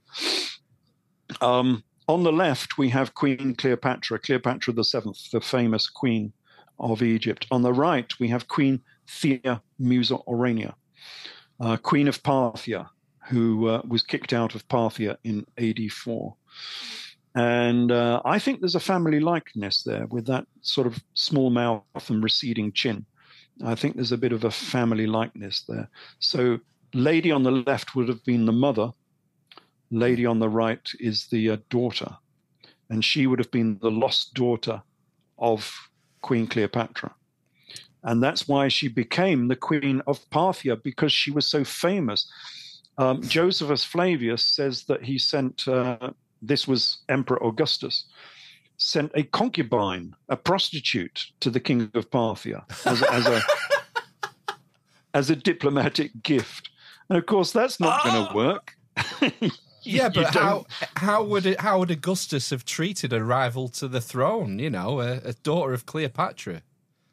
Well, they used them as ship her off. Well, they did exactly the same to Yuba the First. Right. Yuba the First was the king of North Africa, Mauritania, and he gave him the other daughter of Cleopatra, Selene, and he shipped Cleopatra Selene off to North Africa as a diplomatic bride. This is what they did, you know. They were chattels; they weren't princesses so much. And he did very well. So he got a daughter of Cleopatra. He got an incarnation of Isis. So he was very pleased by this.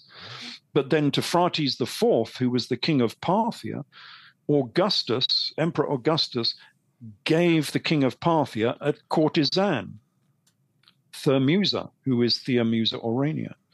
And everyone thought this was a ribald old tale that Josephus had just made this up, because there's stories of incest and God knows what goes on with it. And she poisoned her husband, so she killed the king.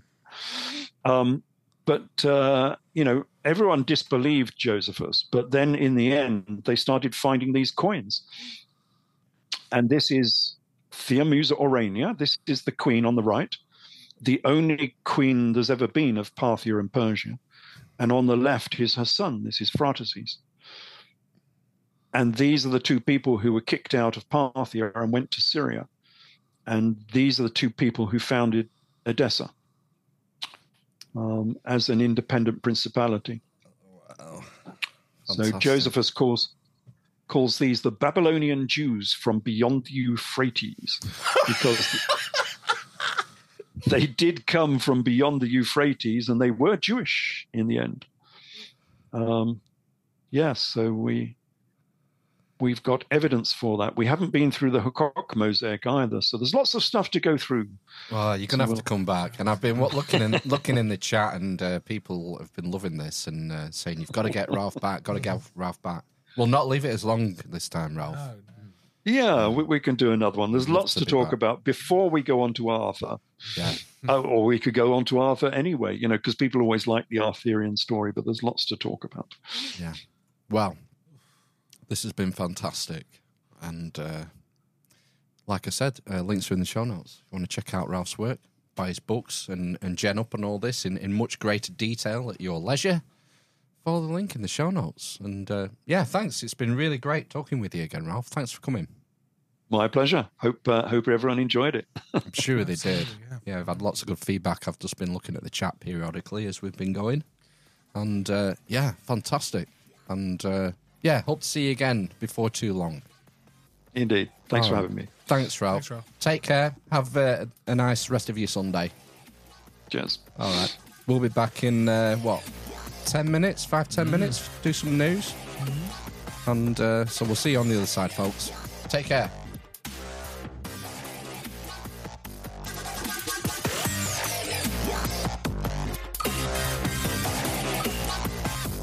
Right then, we're back. The dwarf, the cripple, and the pancreatic islets of Langerhan. That was our chat with Ralph Ellis of EdFu Books. Link in the show notes if you want to. He's done loads of books. Loads. Like a dozen in series. Like there's an Egyptian series and a Jesus, the King of Edessa series. And Wow. you want to geek out on this shit, links in the show notes. It's fascinating. He's as prolific as that Dianetics guy. Can't remember the name of. L. Ron Hubbard. He's the most prolific author of all time. I believe so, yeah. L. Ron Hubbard. Did he write Tech War? No. Other than Cometan, obviously. Of course. On word count. Pure word count. Alone. Cometan. I wonder if Cometan's an AI. That's how he wrote a 1,000,000-word book. It does look like an AI. It was beamed down to him. Yeah. It's a download. Right, cool. Yes, we're back. We said we'd be back, didn't we? Promise made, promise delivered. As usual. Should we do some headlines? Yeah. It looks like a long one. I've got 2 headlines. I'm going to ditch one of them. Yeah, but that's a long one. I'm a fast reader. Capital letters, a big news story.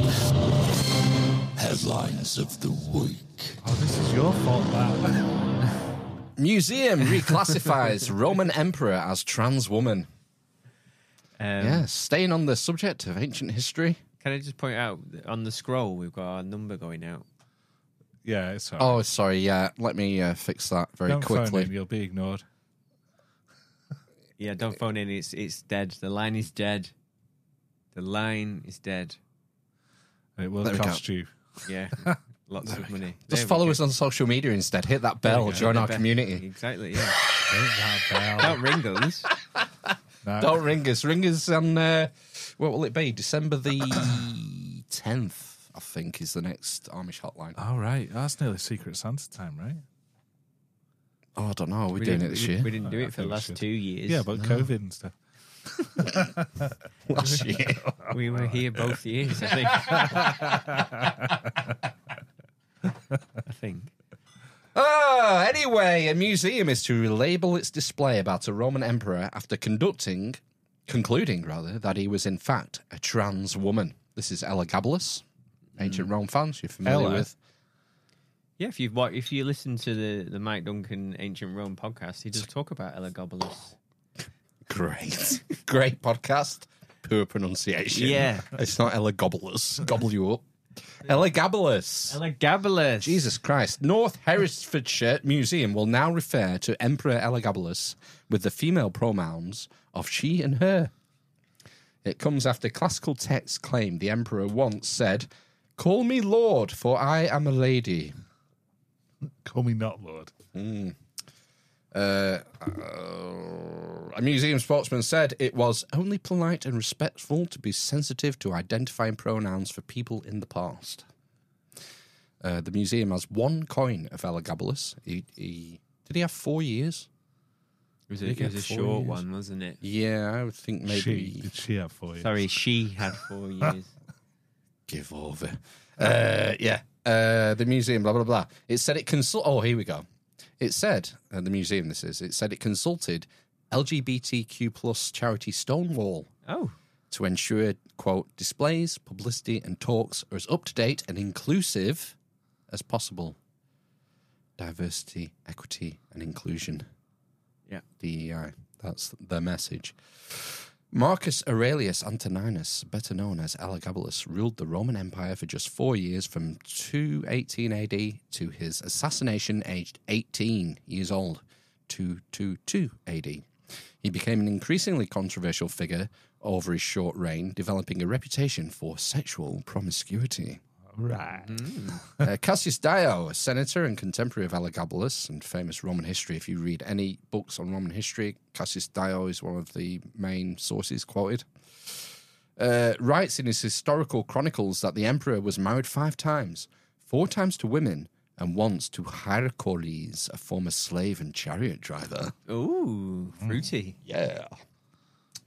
So, Cassius Dio says, in this final marriage, Dio writes, the emperor was, quote, bestowed in marriage and was termed wife, mistress, and queen.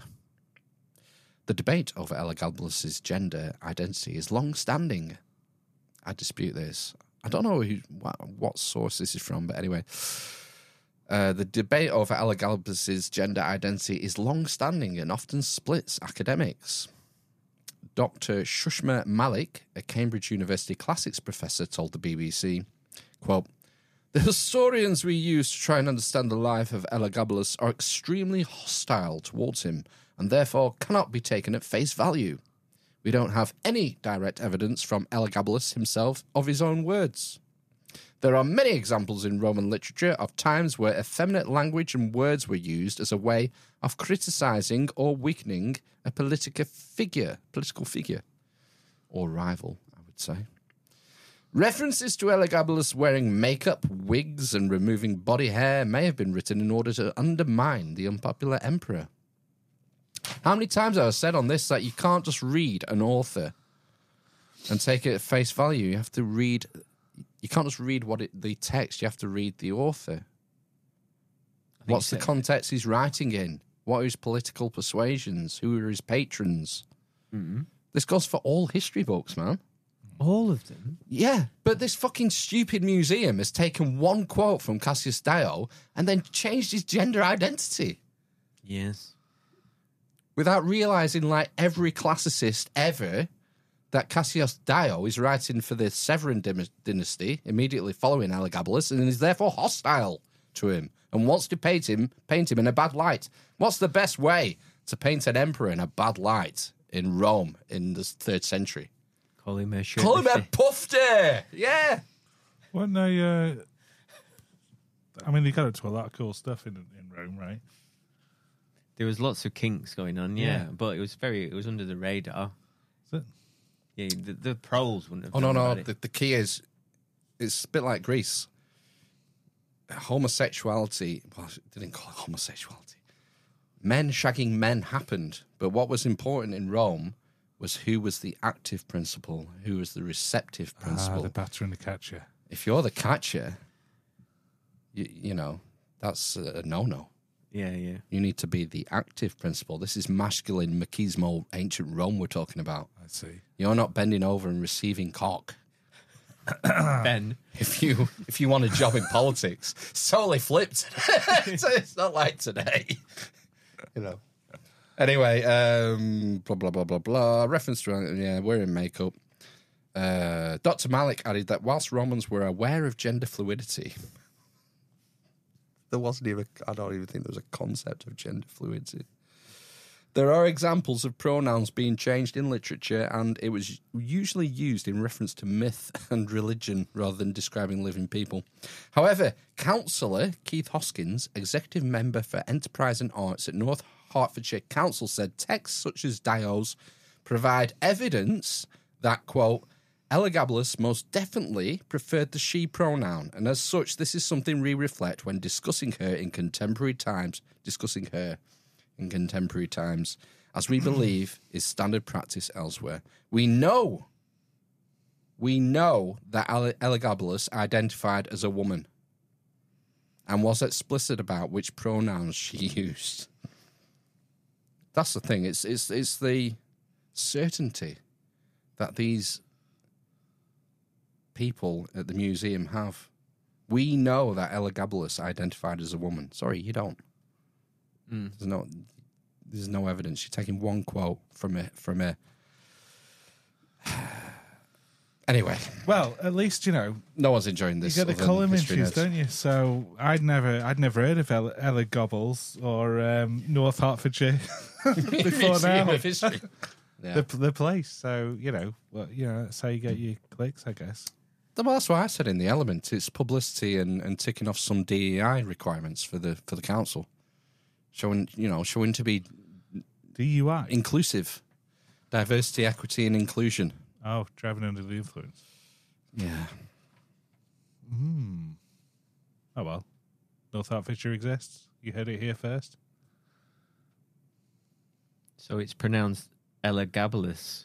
Goebbels. Not Gobulus. Gobulus. Maybe that's what he was doing. Elagabalus. Maybe. And that's why, now he's a she. I suppose that's quite ironic, isn't it? That, the, what is it, North Hertfordshire Museum has ended up calling Elagabalus a she, which would have been the lowest of the low for him. It's exactly what they wanted. Yeah. They've just fulfilled what the historians writing in his time, the people who were against him, wanted. That was the whole point of the exercise, and they've just wandered into it because it's politically fashionable to do so now.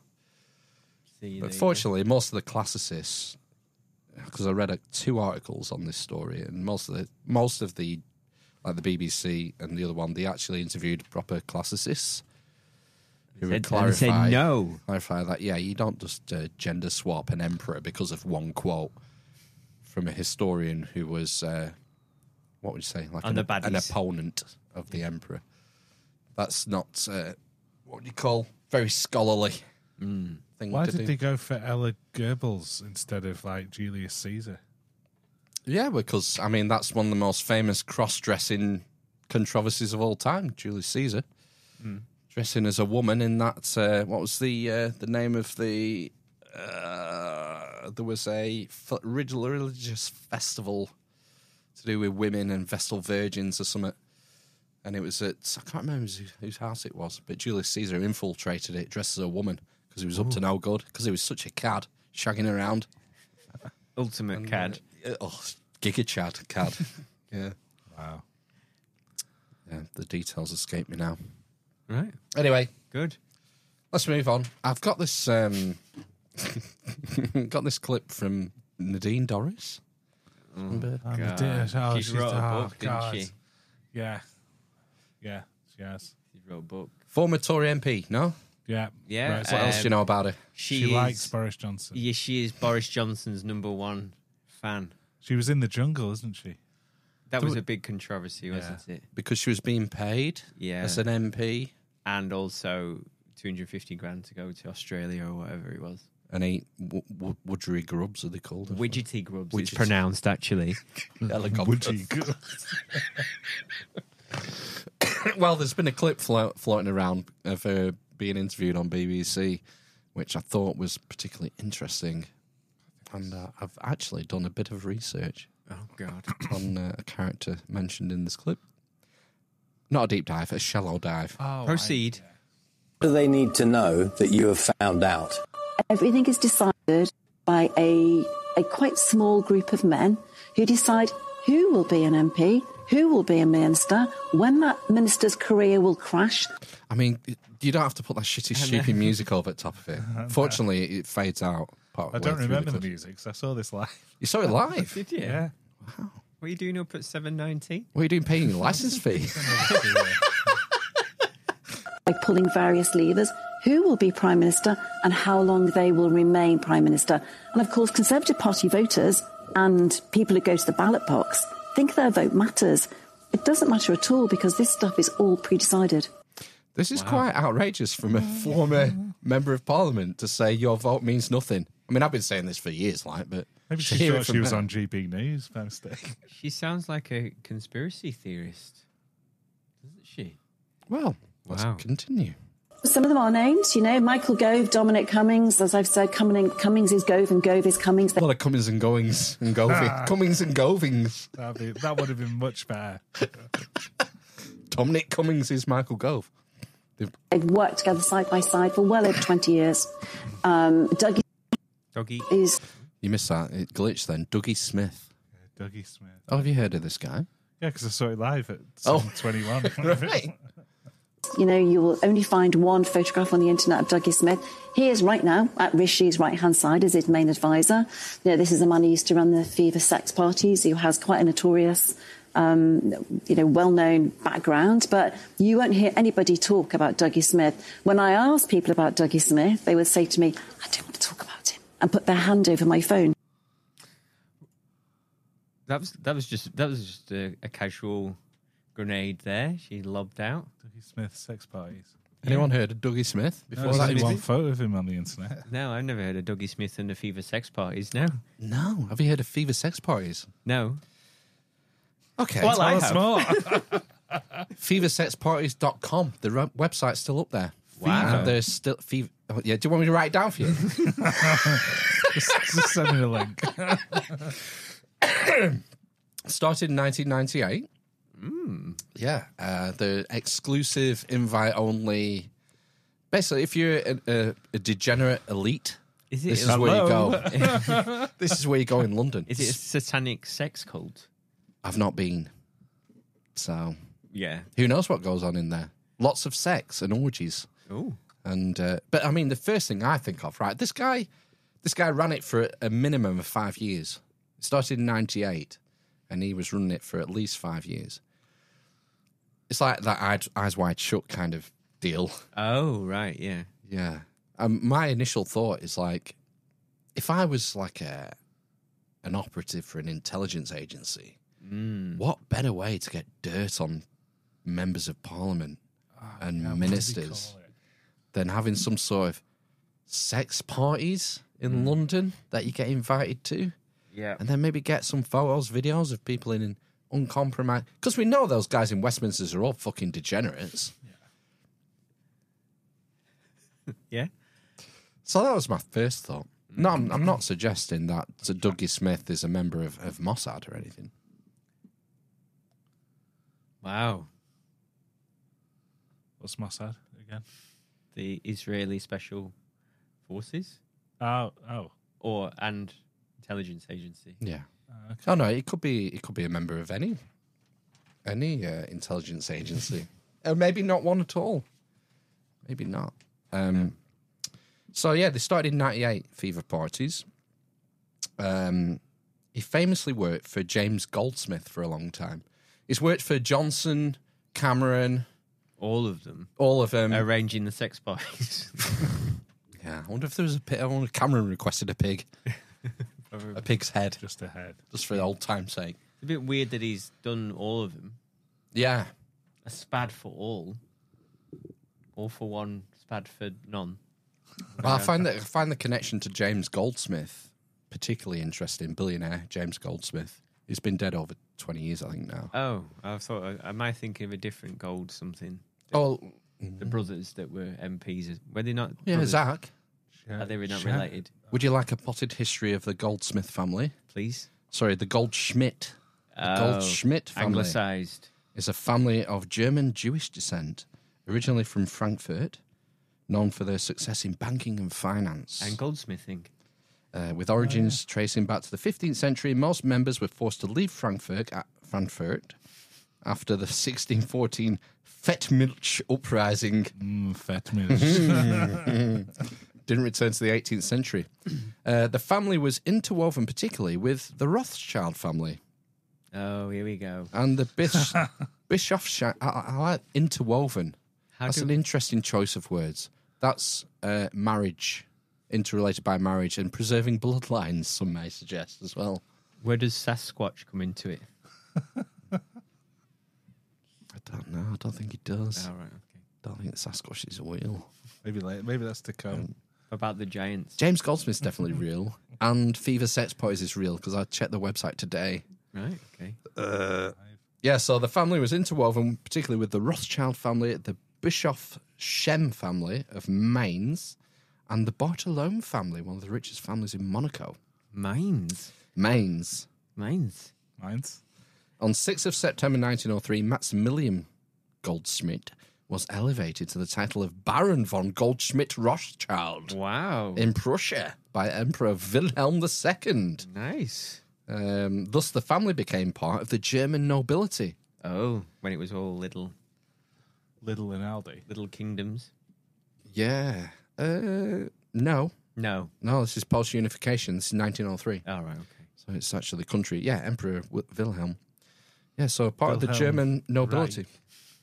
The English branch of the family anglicised their name to Goldsmith, starting with Frank Goldsmith, who died in 1967. Its most famous 20th century member was billionaire James Goldsmith, who our person in question worked for most of his life. The most famous today is Zach Goldsmith, who was MP for Richmond Park. Zach's sister Jemima was married to the Pakistani former cricket player turned politician and former Prime Minister Imran Khan. Oh. Members of this branch of the family were also awarded the title of Baron in Britain and thus belonged to the British nobility. Nice. British nobility and German nobility. Quite a connected family, that, isn't it? Yeah, from a German Jewish descent family. They've done well for themselves. Well done. Yeah. What was the billionaire guy, James? What was James his money Goldsmith. from banking in the UK? Where else? Right, okay. Where else? What was his bank? I thought it's not Goldsmith's jewelry shop then. No, you can find it. This is all from Wikipedia. You can find. I just had to trim it down because I didn't want to do you a lecture on the Goldsmiths because you could just print pages off about this family. It's a potted history. So yeah, that's Dougie Smith. Who's his wife? Maggie Smith. Oh. Maggie Smith. Don't know. It's not Nadine Dorris. Munira Mirza. I would never have guessed that. What heiress is she? She is of, I think, Pakistani origin. Working class Oldham family. Nonsense. That's where this is where the theory falls down. This is the guy who's advertising all the prime ministers, all the and who decides who's going to be an MP or PM and how long for. Right. His wife, a member of the Revolutionary Communist Party.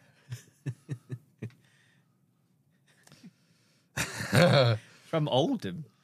Yeah. There's revolutionary communists in Oldham. Well, it dissolved in the mid-90s. Right. So when it started... and it turned into the FIFA sex party. It started in the 70s, and it became... and I think it became more libertarian. Oh, right. Sometime in the 90s, maybe when she was operating. She was an operative. Well, yeah. In fact, lots of people were. But this is the story. So, one party member, the Revolutionary Communist Party, one party member from the 1990s explained in an article in Spiked as follows. So, Spiked, she was a co-founder of Spiked magazine. Yeah. I never left the RCP. The organisation folded in the mid-90s, but few of us actually recanted our ideas. Instead, we resolved to support one another more informally as we pursued our political tradition as individuals or launched new projects with more general aims that also engage people from different traditions. Like shagging. Yeah, maybe. Spiked. Parties. These include Spiked and the Institute of Ideas, where I now work.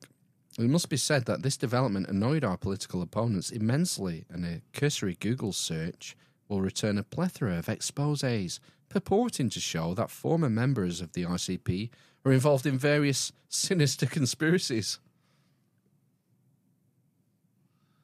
So basically, we live in a communist state, is that what we're saying? That Dougie, whatever, who's definitely not from the band Busted, is... Basically, he's being run by a revolutionary communist party member. Literally. He's literally a communist. So it's all a sham and, keep the proles down and all that kind of stuff. That's assuming they're not even foreign intelligence assets. Wow. From the CCP. And is all this designed to sell Nadine Dorris's book? Because... What, getting Dougie to run the everything, Conservative the Party Wikipedia forever. article, the sex parties. I wonder how many she sold. Don't know. Not many, I don't think. No, not a lot. Because of a lot of the coverage have been of her bigging up Boris, isn't it? Yeah, that look she gives him from across from the dispatch box. Not young enough, is she? Unfortunately for her. For him, yeah. Did you just misgender an ex-prime minister? Who now? Well, speaking of gender politics, the 60th anniversary Doctor Who episode came out last night. I watched it. You watched it? Yeah. I saw David Tennant was on it. Was he? Yeah, he was. Yeah, and Donna. The one. Donna Summer. Catherine Tate, is it? Yes. Yeah. It was all right. Got a couple of clips. Here's clip one. Yes, the meep. I promise I can help him get home and then you'll never see me again. You're assuming he as a pronoun. True. Yes, sorry, good point. Are you he or she or they? My chosen pronoun is the definite article. I am always the meep. Oh, I do that. Do you know who that is? The meep. No, I don't care. It's Miriam Margolyes. The voice of the moon. That's not pronounced Margoyles. Margoyles. Is it now? It might be. Margolyes. Margoyles. It's Like gargoyles. Like gargoyle. That's what I was spelled. It's just like the gargoyles on churches. Mariam Margolyes. Margolyes, yeah. Not Margoyles. No, I've never ever heard it Margoyles. I've never heard it. I've only ever read it. Well, I'm going to say Margoyles now because it sounds better. Is she not? She's the like old grumpy woman. She's old. She's very sweary. Yeah. She's living life vicariously. She does look like grub bags. Like grub bags, yeah. Is she being run by the Revolutionary Communist Party? I don't think so. I think they'd give her a wide berth. Right, okay. Right, Margolyes. Margoyles. Shall I play the clip again? Or is she moving on? Not talking about it. Well, we did talk about it. Oh, who Miriam Margolyes is. Okay, clip 2. Yes, we know. We know everything. Thanks. And you know nothing. It's a shame you're not a woman anymore. Because you'd have understood. We've got all that power, but there is a way to get rid of it. Hang on a Something a male presenting time. Is that Nadine Dorries? Catherine Day? No, she just flashed up on the screen. Watch. Because you'd have understood. Get ready. We've got all that power. Beth. She's in everything. Is that Dougie Smith stood behind her? Yeah, she's been run. Hashtag RIP Doctor Who was trending yesterday on Twitter. There's no coming back. The franchise is dead. This is enough to kill. This is enough cringe to kill a pack of elephants. There is a way to get rid of it. Something a male presenting Time Lord will never. A male presenting Time Lord. That's something I never thought I'd hear on Doctor Who. It's painful, isn't it? I mean, who's writing this now? Is it still the same guy? No, they brought the last guy back, the guy who rebooted it in 2005. Sorry, this Russell is his. Davis. Russell T. Davis, yeah. Right, okay. Because you'd have understood. We've got all that power, but there is a way to get rid of it. Something a male presenting Time Lord will never understand. Just let it go. And we choose to let it go. Oh, fuck me. Oh, God. Did you enjoy it? What did you think? Of course I enjoyed it. Yeah. He enjoys everything. Except Spaceballs, was telling me. I watched Spaceballs. And He couldn't watch. He managed to watch that, Doctor Who, but he couldn't get through 15 minutes of Spaceballs. Just seemed dated. Yeah. Spaceballs is very of its time, and you need to be a child to watch it to enjoy Get the most out of it. True majesty. Yeah. Yeah, it's a shame. I've ruined it for myself. You have ruined it. I'm pretty sure I watched it thinking it was Star Wars. The first time. It's very similar. The first section. No, all the way through. Rick Moranis. All the way through. Mr. Coffee. Pretty sure. Yeah. I mean that was better than Star Wars. that was pretty poor writing. And so why did they disappear? Why did the women disappear? It's because of the clean air. But why did they disappear? I thought it was the Time Lord that disappeared and changed into another thing. Donna's got Time Lord energy in her from last time she was in it. Right, okay. And then that's her daughter.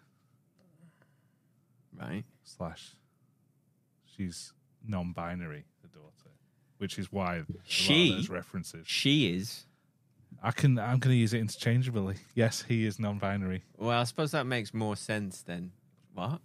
I don't think about it. I like the BBC review. Oh, what was the quote? Shite. No, it's something like, I couldn't believe it. They used the drinkers terminology in their own review of their own show. Yeah, it's gone now. The Message. The Message, yeah. With capital T, capital M. Oh, The Message is... Yeah, it was, it doesn't matter. I'll save it for another time. So what's important is it's Miriam Margoyles. Margolyes. Margolyes, damn it. Yeah. So, Anyway, hang on a minute. So those things on churches are gargoyles? No. Yeah, gargoyles. Right, I'm gonna have to find something on the internet where she says her own name. Oh, gargoyle. Hi, my name's Miriam Margulies. she's been on This Morning like a billion times. Just search for that, and she'll be introduced by she's been Phil on and all Holly. Right, okay, yeah. All the comedy panel shows. Margoyles. She's on Taskmaster. She would have done. Margulies. Margoyles. This is good content. Yeah, let's see what's coming up next. First on BBC One. Quite often I need 2 holes so that I can squirt. You squeeze the bag. Yeah.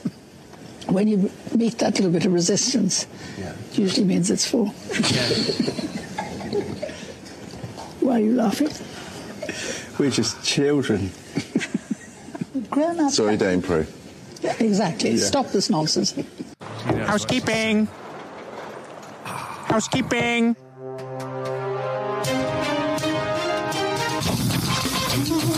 This is a Value for Value podcast. If you find this podcast valuable, please consider returning some value. Some myriad of ways of doing this. My favourite way of returning value is word of mouth. Wherever you are online or even in the street, just grab people by the shoulder and say, listen to this fucking shit, you idiot. We talk about Elagobulus and Miriam Margoyles. What more do you want? Or wherever you're online, if you're on Discord servers, Telegram channels, Facebook groups, share links and help us grow our reach, get more people interested, listen to fucking fantastic stuff like we had in part 1 with Ralph Ellis. Mind-bending historical revisionism. Yes. It all helps. Next. What's your favourite way, Ben? I want to book that. Well, I was going to talk about merch, but I don't know which button to push. I think we're pushing all of Phil's pushing all the buttons tonight. Got him pulling his beard out. Ooh. Yeah, I like to, sell some merch. Here's a T-shirt. How do you make it go to the next one again? Click on the merch Click the store. button. Merch store. Highlight merch store. Yep. Comes in all sizes. Oh, there, look. It says there 30-day free return policy. Is that correct? What's this one, Ben? That's a Bacon Nuts T-shirt from. It's a very niche reference to a small part of one episode about 200 weeks ago. So we made it into a T-shirt for some reason. Yeah. And you can spend your money on it, and we get a cut of that money, and we use it. You could buy a mug as well. Moon pies and penny whistles. Yeah, you get a mug because it was such an important segment that we. This is Phil's favourite T-shirt. Which one's this, Ben? 3 weeks to flatten the earth. It's good. I can't remember. Did it Lee from the Big Conspire? It's an excellent one. It's 3 years out. Hey, the Big Conspire stream every Friday at 8 p.m. Oh, the Big Conspire Twitch stream, on Twitch. Yeah, I was there on Friday. That's where all the kids go, isn't it? If you're in the Radical Communist Party and you want to let other people know, you can buy literally a communist hoodie. And carry your book. You could have your red Chairman Mao book in one hand, and in your other hand you could have Nadine Dorris's latest tripe. Yeah. Tell your mates. And there's just an original Splash T-shirt, isn't there, Ben? Yeah, that's pretty good. That one. I mean, that says exactly what's going on. Really. We've gone round the horn there. Round the horn. Look at that. Oh God. Maybe, if you ask us nicely, we'll do a Miriam Margoyles T-shirt. Margulies, Ben. Yeah, Margulies. whatever. So my favourite way is to join the Element server. Do you know what the Element server is, Ben? Did you say elephant server? No, Element server. Element server. So what's that? I don't know. I think you can get like a link from the show notes, maybe, or the website or something. Do you think? And then you could click on that, download it, and join all the rooms separately, and then you can interact with us and send us news articles. Yeah. Guest suggestions. You could send us videos, audio, that kind of thing. You can go in there and shoot your mouth off all kinds of nonsense. Yeah, you could do. You could request a birthday shout out. You could do that. You get NF shouting out your birthday greeting there. Hey, Ben. Hey, Matt. You're looking a little grey this evening. Yeah. Do you think you could require a focus chi? Oh, perhaps. So what's a focused chi, Ben? A focused chi is where we focus our chi energy in your general direction. If you're feeling depleted of chi, if you have a particular aim you want assistance with, or you just want to pick me up, we can spray that in your general direction, and it's at least 50% accurate. I'm sure, Matt. Is that no? correct? It's actually 95%. 95. Wow. Well, accuracy is 100%. Success rate is 95%. You can't buy those numbers. No, you can't, can you? No. So yeah, if your chi is depleted, and that is unique to this podcast. Remember? Yeah, I mean, if anyone else is out there giving away free chi, let us know, because we're going to shut that shit down. The newsletter comes out this week. If you want to join the newsletter, you have to email us at thearmysyncretion@gmail.com. Yes, because the link doesn't work. It's broken. And then in the subject box, you just write newsletter, and Philip will send you the newsletter every month. And you have to check your spam or your junk as well, because sometimes it goes in there, or sometimes it just doesn't arrive. If you mention Miriam Margoyles in the subject line, you'll also get 10% off the merch store in that newsletter. Oh yeah, you get 10% off the merch store, don't you? If you sign up to the newsletter and mention Miriam Margoyles. Yeah. What else do we need to mention now? Oh, if you're on YouTube, you got to sub, comment, like, smash the bell. Hey, you can give us super stickers as well now. Super stickers. We got one this week. Yeah, we did. We got a super sticker this week. Yes. What the fuck's that? I brought some bears. I got some bears, Ben. Ursa? Panda. We got some panda Christmas bears. I got some panda bears. Look, aren't they cute? Shit. They are pretty and cute. They're all different near enough. They look crystalline. There's one that's like it's riposte. Look, it's on his back. Oh, what's going on with his legs? He's up in. He's lying on his back. Where are you going to put? So I'm gonna build, and these bears need to be staged. I should show one up to the camera. Hang on. Oh my god. There's one. Yeah, there's a panda. I've got 5 panda bears. Obviously, they need to be properly staged for my Halloween my Christmas display. So what I was thinking was, I have a big wicker basket with like a gingham, cushion, felt round it. Obviously, all illuminated. Yeah, the bears are illuminated, man. Or I was thinking maybe like a small crate, like an open-topped crate with straw in it, and I would house them in that. Phil, what you should do is get one of those Chinese steaming baskets that they do, like bao steamed buns in. Stick them in that. Because pandas. Have you not got any bamboo? Yeah. In the front garden? No. Okay, well, that's that one over. Are we going to finish off housekeeping? Or? Yeah, man. What are you up to? We've done it all. Leave us a review. Oh, yeah, we like them. And then we'll read it out for you. We read them out. Similarly with comments, we'll do that as well. Sorry, go on. You've got to sign up for the newsletter. In the newsletter, there's articles and yada, yada, yada. That's everything. Show artwork. What is the point? What do you get? Show artwork. Oh, gosh, show artwork. Christ. Yeah, we have unique artwork every week. Every week. And we had 3 submissions from one producer. We haven't even mentioned what a producer is yet. But... Okay, so no submissions for art this week. So I wrapped this one out. Youthful Ralph. That's Ralph from AD 70. Yeah, King Jesus with his crown of thorns from the coin there. That's totally a pineapple. But yeah, if you follow us on YouTube, or you're in the Element server, or you get the newsletter, you find out who's coming on in advance, so you can submit some artwork, and we will use it gladly. We appreciate that. This is how you sort of adopt the active principle, rather than being a passive, a chalice, a divine feminine, and just receiving this show. You can become active and participate. And become a producer, and we give you a producer credit for doing all these things and helping us produce the show. It's that simple. It's the value for value model. What's the best way of becoming a producer? Money. Toss a coin to your witcher. Come on, do it for the lads. Lads. Yes, we don't. There's no paywalls. There's no sign up for Patreon and get a bonus episode or early releases and any of that. No. It's all on the value for value method. Exactly. Model. And we survive on your donations. So please, if you're in the position to, even though we know it's an expensive time of year, heating bills and Christmas and all the rest of it, but you'd be amazed what difference like a $5 a month makes to us in paying for the running costs and keeping going and investing in new equipment like these mic stands that we have now. And the pandas. And the pandas. I could, when Christmas is over, the pandas might end up in here. Oh, well, there you go. You never know. I'd prefer to have the reindeer family. They won't fit in here. I got some new reindeers as well, but they're ginormous. They won't fit in here, unfortunately. Right, okay. Yeah.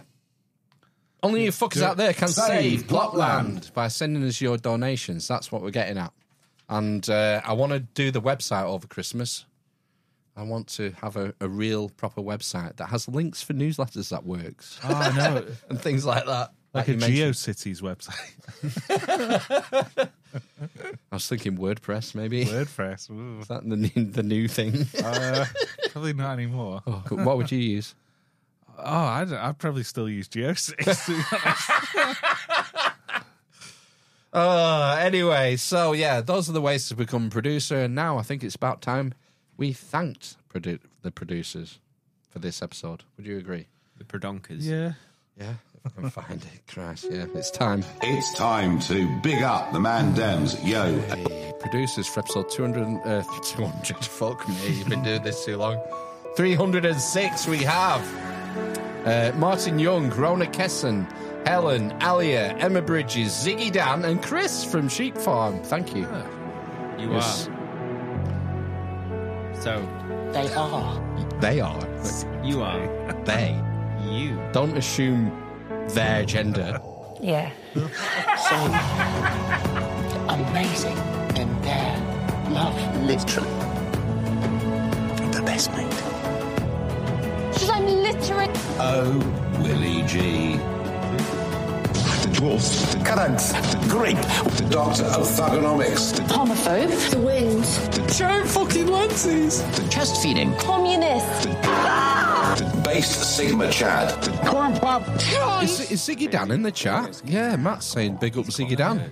I know, it's because you mentioned he's a producer. I didn't see him. Oh, right. The vegan on the bus. The blind man. The big chungus. The cripple and the mother of Money Pickering! From hell. Bring it on. Are you retarded? Don't get it, never will. My hair, I don't know about you, but it has to be perfect. Twang my hammy, didn't I? Read them and understand them! Vegan sausage roll. Right, thanks for your support for another week and chipping in. We'll come back to Ziggy Dan because, once we finish the housekeeping, we have to go into end of show ISOs. This isn't unique to us. No Agenda started this and I have stolen it.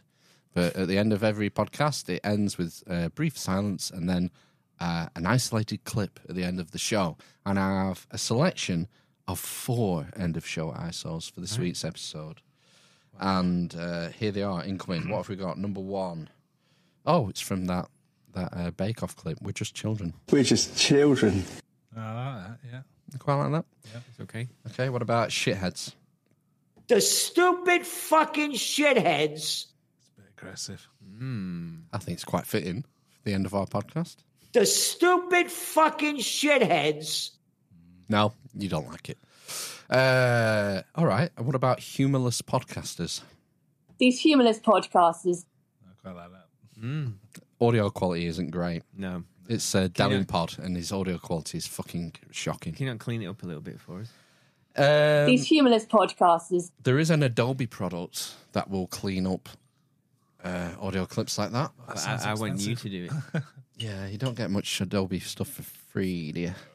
No. Hang on a minute, that's not Adobe. Adobe? Miriam Margolis. So, yeah, not liking that then. So what's winning then? We're just children. I thought, Was there not a 4th one? Yeah, there is, yeah. Press it then. That's going to win, isn't it? Saving the best till last. It's shit day. It's fucking shit day every day. Oh no, I was wrong. Just a shouty man. I know. I don't like the shouty ones. It's shit day. It's fucking shit day every day. Makes no sense. Is he mentally ill? It's shit day every day. Who is it? it? Gerald Salente. Who's that? He writes the Trends Journal. Okay. Is a gold bug. What's a gold bug? Someone who bigs up gold, holding physical deeper. gold. Okay.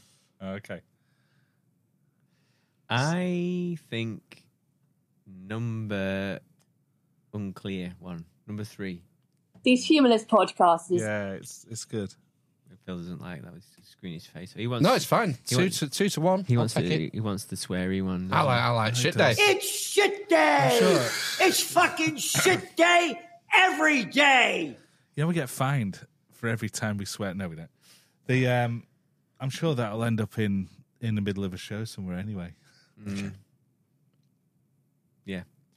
You might not know this, Phil, but more than likely, NF, Nigel Farage is in the celebrity jungle at the moment. Well, I saw a clip on Twitter of someone having a go at him for being a racist or something, and being anti-immigration. You want me to leave or something? Was that Nella someone? Because she's any of them are. Seems a little extreme, childish.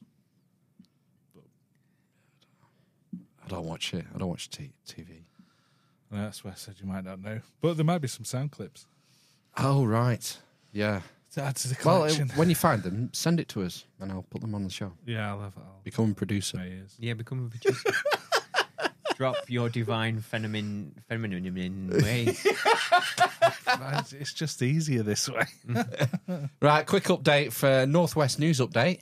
Oh, are we back? We're back, yeah, but unfortunately, intrepid Explorer. digital reporter, what's she called? Emma Downey? Oh my god! From Belfast. It's not her this week. It's Alan Weston, and I just watched this. I started watching this clip. I had to turn it off because it gave me a headache. Hello. Here are the top headlines today. His shirt is just doing my head in. Making the news across our newsrooms in the Northwest. What the fuck? Pubs, bars and restaurants in Leyland Town Centre were forced to close early last night. It's like he's phasing out of the metaverse. It's the type of camera he's using. Is it not the shirt? Installation issues? Yeah, he shouldn't have worn that shirt. He's been ill-advised. It's Due to like fault with electricity cables beneath the streets. he needs to have a word with wardrobe, I would suggest. He looks like he's walked off the set of The Lawnmower Man. What?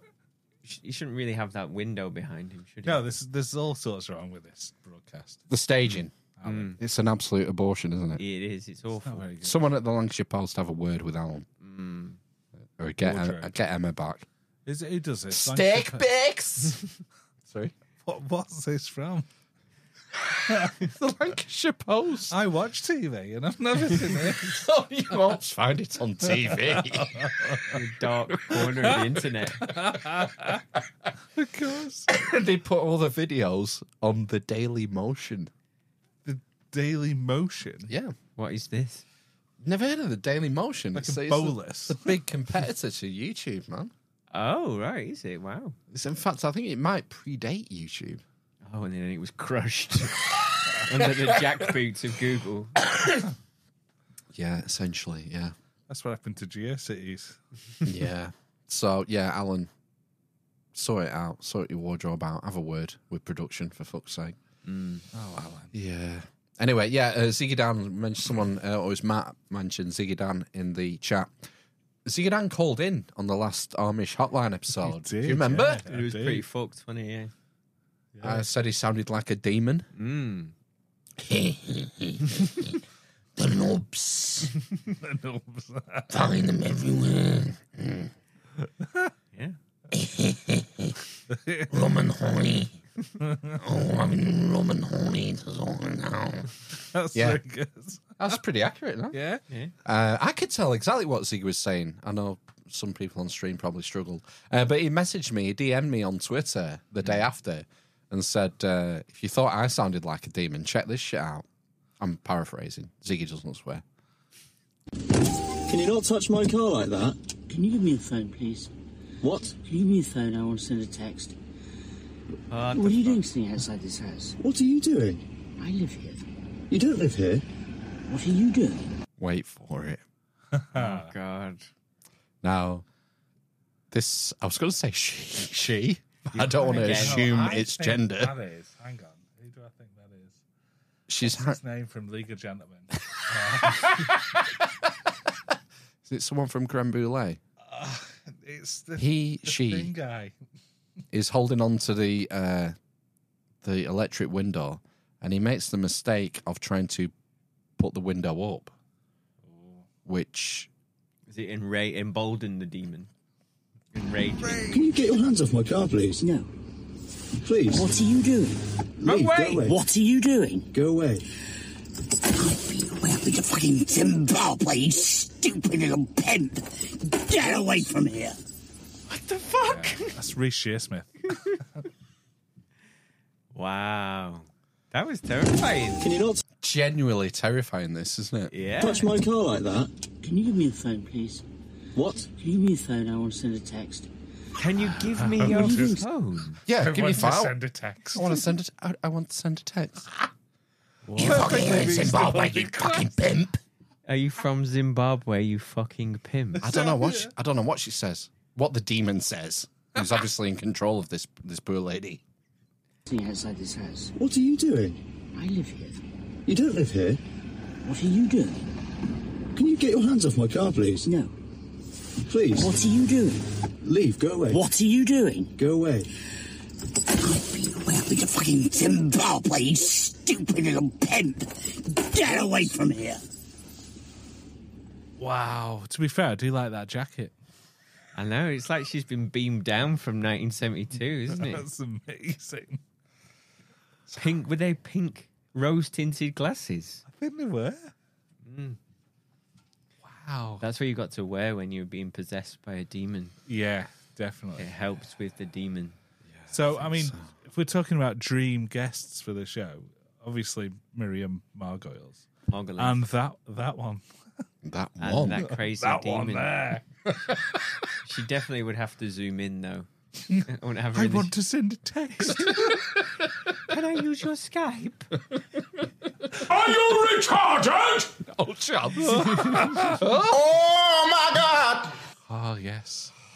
Crazy Wow. demon woman. I mean, it's freaked me out a little bit, that video. Yeah, it's pretty nuts, isn't it? Mm. Anyway, let's move on. Just Stop Oil. There was another protest recently. Just Stop Oil Creeper. That's off Minecraft. Yeah, so I don't know if it was me, but I detected a common thread through these Just Stop Oil protest videos. Oh, is it? I know what it is. Is it the colour orange? What's orange got to do with it? And is it That's just the common thread. Is it just their livery? It's their High-vis vest, isn't it? They wear the high-vis vest. Yeah. L'orange. L'orange. No, what I was angling at was that it tends to be, there tend to be young men. Men. That need to drop their divine feminine ways.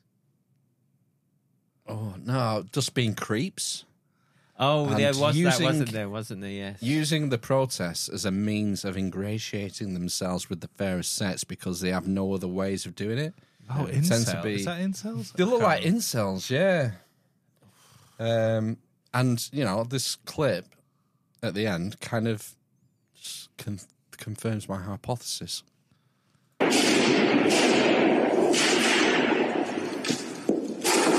Women did not get the vote by voting. It is time for deeds and not words. It is time to just stop oil. Politics is failing us. Politics. Oh, look at the cringe on him. You cringe, you know it, yeah. Yeah. Why? So bad. Just the oh god, Just the stop naivety. being pricks. Yeah. Oh, well, I know why he's being this prick, you see. This is my he wants to theory. get his end away. Are we saying that like that hat he's wearing, for example, that has not got any sort of like polyester in it or anything like that? Well, I'd say the ink on the Just Stop Oil T-shirt probably has some sort of plastic base. Or, it's very, very difficult to get a pure cotton anything these days. I wonder how they arrived at their destination. He doesn't have to be sort of logically consistent because he only has one aim at goal. Is he wearing shades as well? That's the other thing. I think those glasses. We might see if we run it forward. Filled women in 1914. If millions oil, politics is failing us. Politics filled women in 1914. Politics failed women in 1914. Why? I think it failed everyone in 1914. That's the start of the First World War. Yeah, that's what I was thinking. Did the women get the vote at the beginning of the war? Or was it afterwards? I don't know. Emily, how many men died between 1914 and 1919, man? Millions. Most of them of fighting age. Christ. If millions will die. I just noticed his hat. NWA? Yeah. Is it NWA? Oh, for fuck's It's not. It is. I thought it was a New York Yankees cap, but it's an NWA fucking hat. Due to new oil and gas licensing, millions! If we love history, if we love art, and if we love our families, we must just stop oil. Okay, wait for it. Let's watch this little move coming up.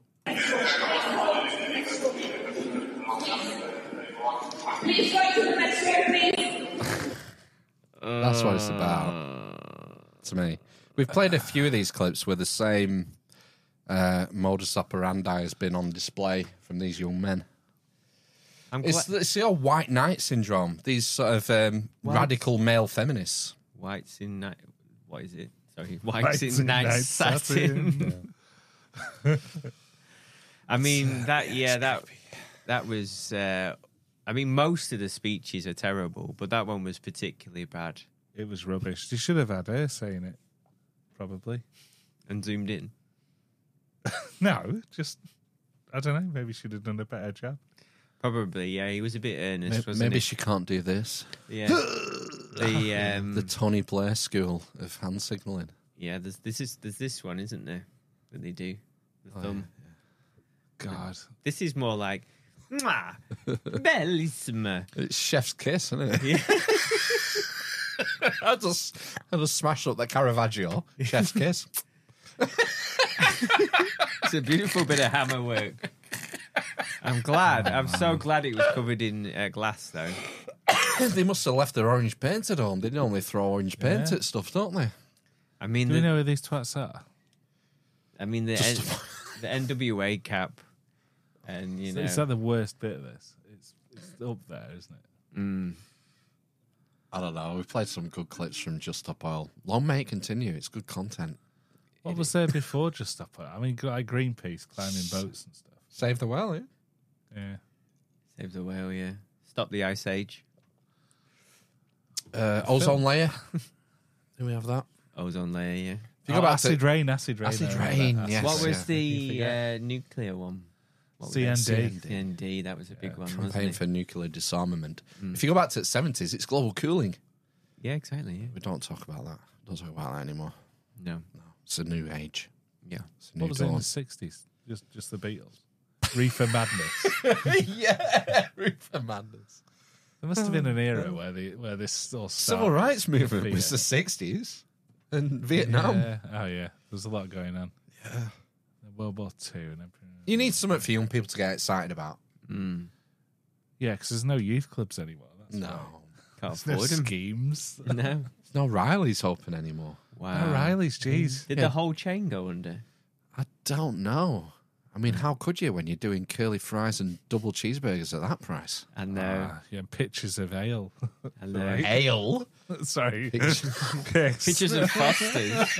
Pictures of watered down Carly Black Label. I wonder what they did. You got any leeches for this? Did they sell off all the pool tables, you think? I know. Snooker tables. They would have had thousands, wouldn't they? Yeah. Thousands. Probably just burned them. Right. Sacrificially. There will be snooker clubs knocking around still. There is one. Isn't that a Stephen Hendry snooker club on Brook Street? Yeah, it used to be. I don't know if it's still there. It's a snooker club. I don't know if it's called Stephen Hendry Snooker Club, though. I'm not sure if it'd have the same vibe as when we were going. No. Not with Kanye West on the jukebox. It was closer to a nightclub than a snooker club. It was good. We were there all day. And then we'd go to, we get tickets for Roper Hall or 10 p.m. God, I remember people getting tickets for that, yeah. It's a Scream. It's a Scream. Yellow card. Pound to get in. Before 11, was it? I can't remember. Yes, those were the days being packed in. Yeah. No toilet cubicles having doors on. No, smoking. Smoking, yes. Yeah, I remember when Ireland was, I think, the first country to ban smoking in pubs. Right. Do you not remember that? Ireland was Ireland, wasn't it? Yeah, we probably said it'll never happen over here. I thought it was New York for some reason. Oh, it could have been. Just like New York's like a different world. Country. Different country. Yeah, they're crazy. North Norfolk or wherever that place was. Is something on fire? You keep looking down there. I'm worried that I've set fire to something. I think he's worried that there's more notes. Oh, yeah, there is. So, yeah, we've got one more story.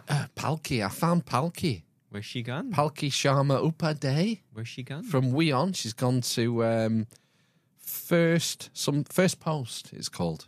They have the YouTube channel. And have you heard about what's happening in China? Oh, yes. Yeah. No. It's some respiratory illnesses. We begin with the outbreak in China. It's too big to ignore. They're clocking more than 10,000 cases a day. Most of the patients are children. They're coming down with a mysterious pneumonia. They have infected lungs and fever, but the cause of the illness is still unclear. We don't know exactly what this disease is, and China won't say how many cases there are or how widespread the outbreak is. Unofficially, it's been called a walking pneumonia. It's not what? It's not like them. It's kind of nostalgic, this, isn't it? Is this the RSA thing? It's apparently the Royal Shakespeare Company. I don't know that weird. The Radical Communist Party. RSV. RSV, that one. No, respiratory is it? No, that's been around for ages. Well, a bounce back because they've just come out of. No, it's myoplasma. I think it's bacterial infection. Myoplasma, you see. Myo screams fungal to me. Oh, there you go. Yeah, bacterial. Oh no, sorry, bacterial. Fungal. Apparently, it's bacterial. I don't know. Don't look at me. I don't know. Myoplasma. It's a combination of things. It's not like a novel virus. Toxoplasma. The thing. That's a plasmid. It's a where you have a host and a host. One of them. Yeah. A symbiote. What's it called? You live off something else. Parasite. Parasite. So toxoplasma is a parasite. Myoplasma, I think, is bacteria. Officially, I did Google it. Getting schooled sure by I know. an armchair scientist. China is not sure what it's dealing with. But here's what we've been able to piece together. It's massive, with thousands of patients, mostly children. Oh, I know where I've gone There wrong. is anecdotal Myco evidence from key is fungal. hotspots, like China's capital, Beijing. The Beijing Children's Hospital is overwhelmed. They're getting 7,000 patients a day. That's children, apparently. 7,000 children a day. Wow. That's the daily average, 7,000 patients. Another hotspot is Tianjin. It's a metropolis in northern China, close to Beijing. Last Saturday... She says close to Beijing. It's 800 kilometres away. But that's close in Chinese terms. Well, it's a big country. It's the length of the UK. I bet some cities are as big as the UK. Yeah, probably. Tianjin reported a big surge, over 13,000 cases in 24 hours. And this is just from one hospital, the Tianjin Children's Hospital. The biggest one in the city, this hospital. And remember what the pandemic taught us. These numbers are only a conservative estimate. They do not reflect the full scale of the crisis. Blah, blah, blah. If 13,000 patients end up in hospital, there are most likely many more outside, many more carrying the infection. That's the first point to note. The second is this. The outbreak is not recent. I'm just waiting for the TikTok clips of children falling down in the street and then a bunch of people with hazmat suits come in and spraying them with something. I had to do that to my wife. She got ill. She's got this. She's got a cough. A cough? Yeah, and a sore throat. Yeah. She woke up in the middle of the night going... Have you sorted the funeral out yet? Like that. She was bad. My missus had a cough since nearly 2 weeks. Right. But didn't we have this in February of 2020? There's a lot of like respiratory viruses still. Yeah. But we kind of got obsessed with one. Didn't we? I remember. Yeah. It must have begun weeks ago for the numbers to swell like this. And it appears that thousands of patients in multiple cities are now infected in China. Let me show you some pictures that are doing the rounds. Please. Again, these are Chinese hospitals. They are overburdened.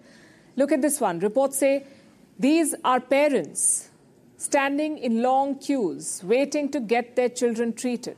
Is anyone going to buy this if they try and do it again? No. I don't know. It was around this time. It was like late December when the first stories started coming out from China. I was in China. In 2019, yeah. Patient zero over here. Just wait till there's a model release from Imperial College about the new respiratory virus that's bad for children. Where's Neil Ferguson? Probably shagging someone again. He's at a fever sex party. There is also a grab of a hospital screen. It says there are more than 700 patients in the queue. 700 patients in the queue. And what's the waiting time to see a doctor? More than 13 hours. And that's just a typical day in the NHS, isn't it? Well, I told you, didn't I? Yeah. I know someone who had something wrong and said, there's no point in you staying here because you'll see a doctor in 3 days. So she went to a different hospital. Yeah. Last time I was at A&E, it was an ambulance drop-off, and it was a 17-hour wait. What day was like? Was that like a Friday night or a Saturday night? I think it was a Saturday night, and it was 3 a.m. when the ambulance was called. That's the worst. So One we of were the there worst all times in through the week. Sunday and then half a Monday. You would think that Friday and Saturday nights, because we have all this sort of self-inflicted injury occurring at that time. That's like if you had to pick a time to go to A&E, like 11 o'clock on a Monday, I'd want to go. Yeah. But like, 2 o'clock on a Friday night, gosh, that's horrific. You can't. There's no drunk tank anymore, is there? So you can't really turf people out who've had a bit too much. And chemical entertainment. Then we have this picture, again from a hospital in China. These children are sick. They have been placed on an IV drip, but they're still doing their schoolwork. Good. What was the thing in? Was it Vietnam or Thailand when they were in cages? Oh, during the pandemic, Like the glass boxes. That was it, boxes. Wasn't Perspex boxes. Wasn't that China? No, I think it was Thailand or somewhere. Wasn't it the Yeah, they stuck them on top of the desks, didn't they? It's like Perspex hubs. Oh, right. My favourite was this morning with Phil and Holly, where they had a plastic sheet up and they were hugging. They had gloves in the sheet and they were hugging each other through the sheet. Fucking insanity. This looks like a classroom inside a hospital. All of it is quite alarming. But guess what Beijing says? It's not unusual.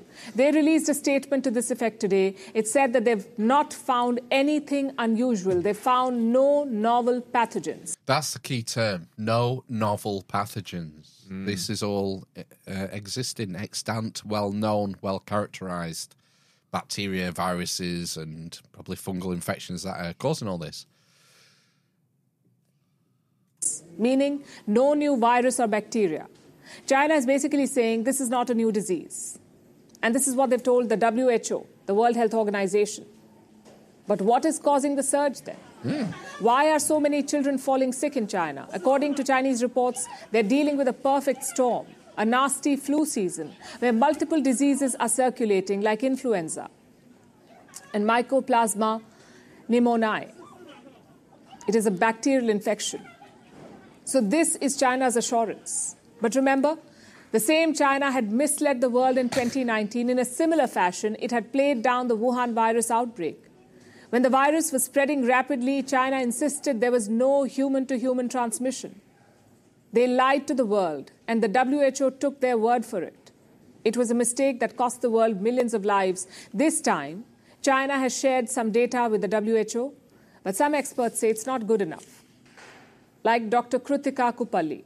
She's an infectious diseases expert and a member of the WHO's health emergency team. Let me quote from what she said. I was very concerned when the first reports of the alert came across at the end of 2019, and I am concerned now. This is China's first winter without a stringent lockdown, and they very concerned when the first reports of the alert came across at the end of 2019, and I am concerned now. This bit. This is China's first winter without a stringent lockdown, and first winter without a lockdown? Well, for 4 years or whatever. Is that right? Are they locking down? Were China doing strict lockdowns last winter? I don't know. I don't. I've got a feeling that they might have been. I think they carried on locking down. What was that one with the buildings? They were screaming from buildings. Yeah. Was that last year or? I don't know. I'm pretty sure that's true. I think. I could be wrong. That probably explains the surge then. Yeah. Well, yeah. Well, this was this was like between 1 and 10 of my list of unforeseen consequences of locking people down. Was that children have naive immune systems, and part of the thing that they do between the ages of 0 and like 5 is pick up soil and shit. Pick up every bug going and develop immunity. And when you don't let them do that for 4 years, what is going to be the outcome? Mm-hmm. You get sick. Yeah. Anyway, let's leave that there. It's depressing. Let's watch a crazy TikToker. Hey. Unpopular opinion, but I literally think that women should be paid to exist. I know y'all are probably going to be like, what? But no, follow me on this. Follow me on this. So one. You know, man. I was exactly like, what? Say what? Women. Based Sigma Chad. Paid to exist. Come on. How much? I'm trying to follow her. Like. Sorry, I'll look at. Unpopular opinion, but I literally think that women should be paid to exist. I know y'all are probably going to be like, what? But no, follow me on this. Follow me on this. So one, like, our bodies literally create life, y'all. Like, that within itself, like, it beats any freaking invention that a man can come up with. Like, any tech company, like, no tech company can come up with a baby in my belly. I can't remember who invented the test tube insemination method, but unless she is the Virgin Mary, she cannot create a life on her own in her belly. Is this not Biology 101? You would have thought by how old is she? Old enough to know the basics of the base Sigma Chad. So one, that's why we should get paid. And then even women who like have already had children, they should still get paid because guess what? Wow. Like the life of a mother, like that's a whole job within itself. I literally think that we should receive monthly incomes for being women. I know that sounds ridiculous, but I'm being so serious. I'm being so serious. She's being very serious. I don't think she's being serious. What was she whacking from her nose? Cocaine? Oh, right. Okay. No? Possibly. Her eyes were wide. This is the youth of today, I'm afraid. Can I get paid to be a dad? I think you do. Fucking patriarchy. Don't you get child support? No, you can watch Doctor Who and applaud at people being recognised for their pronouns. I didn't applaud Doctor Who. Let's not throw shade at Ben. He's not as good as Star Trek, would you? Yeah, because that was from the mid-90s, the pinnacle of TV. Yeah, they won't be able to make it the same way now. Well, no, because it's like in 4:3 format. It would. I mean that. Yeah, I mean the content, like over sexualization of 7 of 9. No, put a chick in it and make her gay and lame. You could have a gay 7 of 9. I wouldn't mind. You're not seen the South Park. With, I have, yes, Catherine yeah. Catherine, what's her name? Put a fucking chick in it and make her gay and lame. That's Head of the Disney. meme. Is it Disney? Or Yeah, Star Kathleen Wars? Kennedy. Well, Disney, Star Wars, it's all the same, isn't it? Thing. Yeah. Anyway, let's have a lash. Let's go on the lash. Let's go on the lash. I'm halfway there with our Prime Minister, Rashid Sunak, as Joe Biden calls him. Slumdog billionaire, failing to use a hammer. Which poses quite a challenge for Rishi Sunak, who is the 5th Conservative Prime Minister this decade. Now, I see this sort of thing a lot with our Prime Ministers throughout history. Who's the guy who couldn't eat a bacon sandwich? Ed Miliband. Ed Miliband, right. So these basic functions... Yeah, they don't get it, They don't get it at all. I wonder why. Well, I do. Is it the lizard brain? Well, I can't imagine that you have to use a hammer at Eton, do you? Well, no, but he'll have seen... I would have thought he would have seen someone use a hammer by... Now, how old is he? 50-something? Do you think they talk about the hammering nails in the classics, Ben? Hammering something. It's all Greek and Roman, isn't it? As long as you're not the receptacle, it's fine, isn't it? As long as you're not the nail. I don't imagine Rishi lets the builder in. I'm sure one of his people does that, and he's well out of the way. He won't be in the house, will he? Yeah. What was that clip we played? I have lots of friends. I have friends of middle class, I have friends of working class. Well, obviously not any friends of working class. But yeah, it's completely detached from reality. Chris from Sheep Farm sent me this, and the thing that struck me, I sent him a message back saying, why the fuck are his hands so pale? Which poses quite a challenge for Rishi Look how pale his hands are. Sunak, who is the 5th Conservative Prime Minister this decade. Even I can hammer better than that. It's pretty shit hammering. What kind of hammer is that? Actually, I'm I curious. think it's a ball and peen hammer. A ball and peen. In the trade, you call it a toffee hammer. 2 balls and a peen. Toffee hammer. A toffee hammer. It's for hammering toffees. Yeah, but what's he hammering Toffs. there? It's like a nail. Is he hammering a nail? I think he's hammering a nail, but into like a chunk of metal. I don't know what's going on. I don't know. Everything This is about very this- weird. Is this AI generated? It could well be. Which poses quite a challenge for Rishi Sunak, Even she says, come on, what are you doing? who is the 5th. What the fuck is he doing? We need the longer clip. We do, don't we? This is from ITV News. Jewelry bashing. Making some, Oh, maybe, making a yeah. necklace or something. Well, if it was Conservative Prime- jewellery would make sense with the size of the hammer, because I have a fretting hammer. Ah, yes, a little. Little brass-tipped hammer for banging frets on guitars, which is a similar size and weight. It's not a bitch whacker. It's a little fretting hammer, a little toffee hammer. Minister this decade. Oh, Helen's got a good take. She thinks that he was told to hammer it like that by that lady, and that lady has bamboozled him. Well, you've just undone like 5 minutes of content there, Helen. So, you know. Well, I'm with her, because you do use hammers like that sometimes. Do you? Yeah, I do. What for? Is that like when you go for the long stand? Skyhawks. Yeah. Sometimes if I need to whack something, I use the side of the hammer rather than the... Do you not just use your shoe? I'm not going to the garage. I've used a pair of pliers to hammer. Yeah, pliers is a good one. Lots of things. When something is a nail, everything is a hammer. Exactly, yeah. Yeah. Truer words were ne'er spoken. Child. Sometimes, because all my stuff's right at the bottom of the garden. On the bottom Stuff. tip. What stuff? Like my hammer and my spirit level. Do you not keep stuff, like variations of stuff, closer to hand? I've got the most used stuff in the kitchen. So you got a tape measure in the kitchen? Tape measure, yeah. Drill. I've got a mini spirit level, and I've got a few different sizes of screwdrivers. Yeah. And a pair of pliers. I think I've got a miniature socket wrench set as well. Oh yeah. In the kitchen.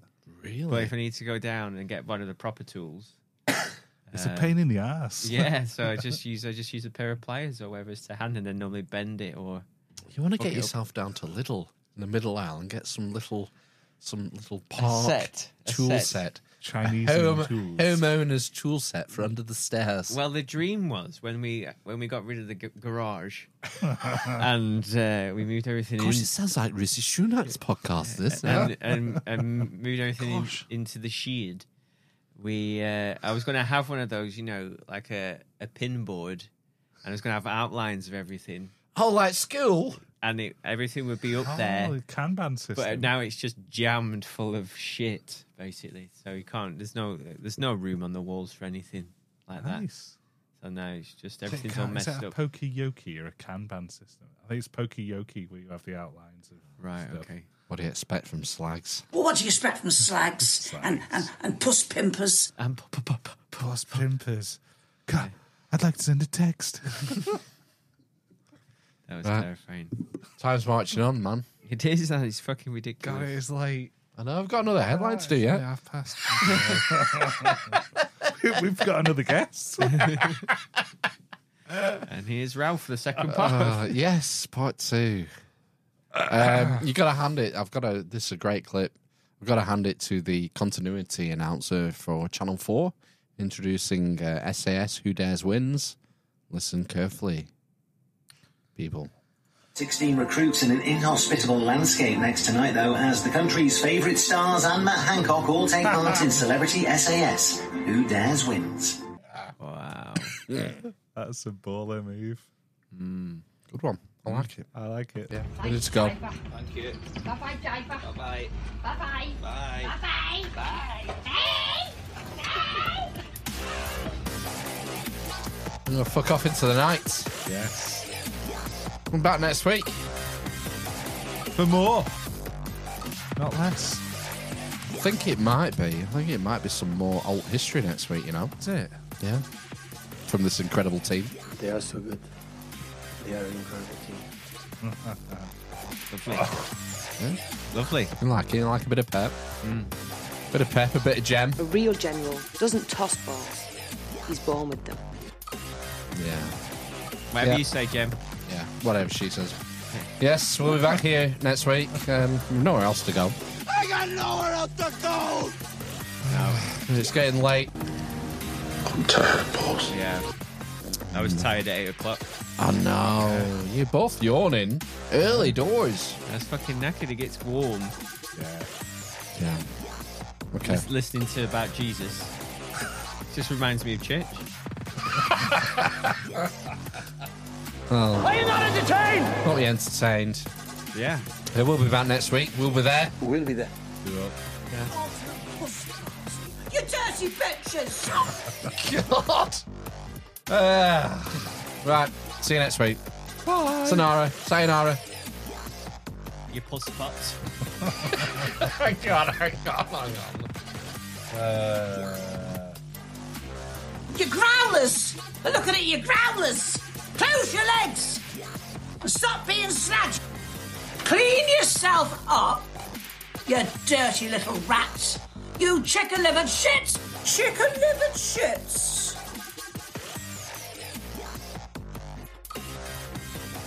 We are a bunch of chicken-livered shits. Ana El Etifaki. See you soon. You're a big chungus. Building back better. Based Sigma Chad. Thank you for watching. And these guys, I mean, they're having fun now, but my goodness, they've also got a dark side. What's wrong with the TV off now? I was a foot.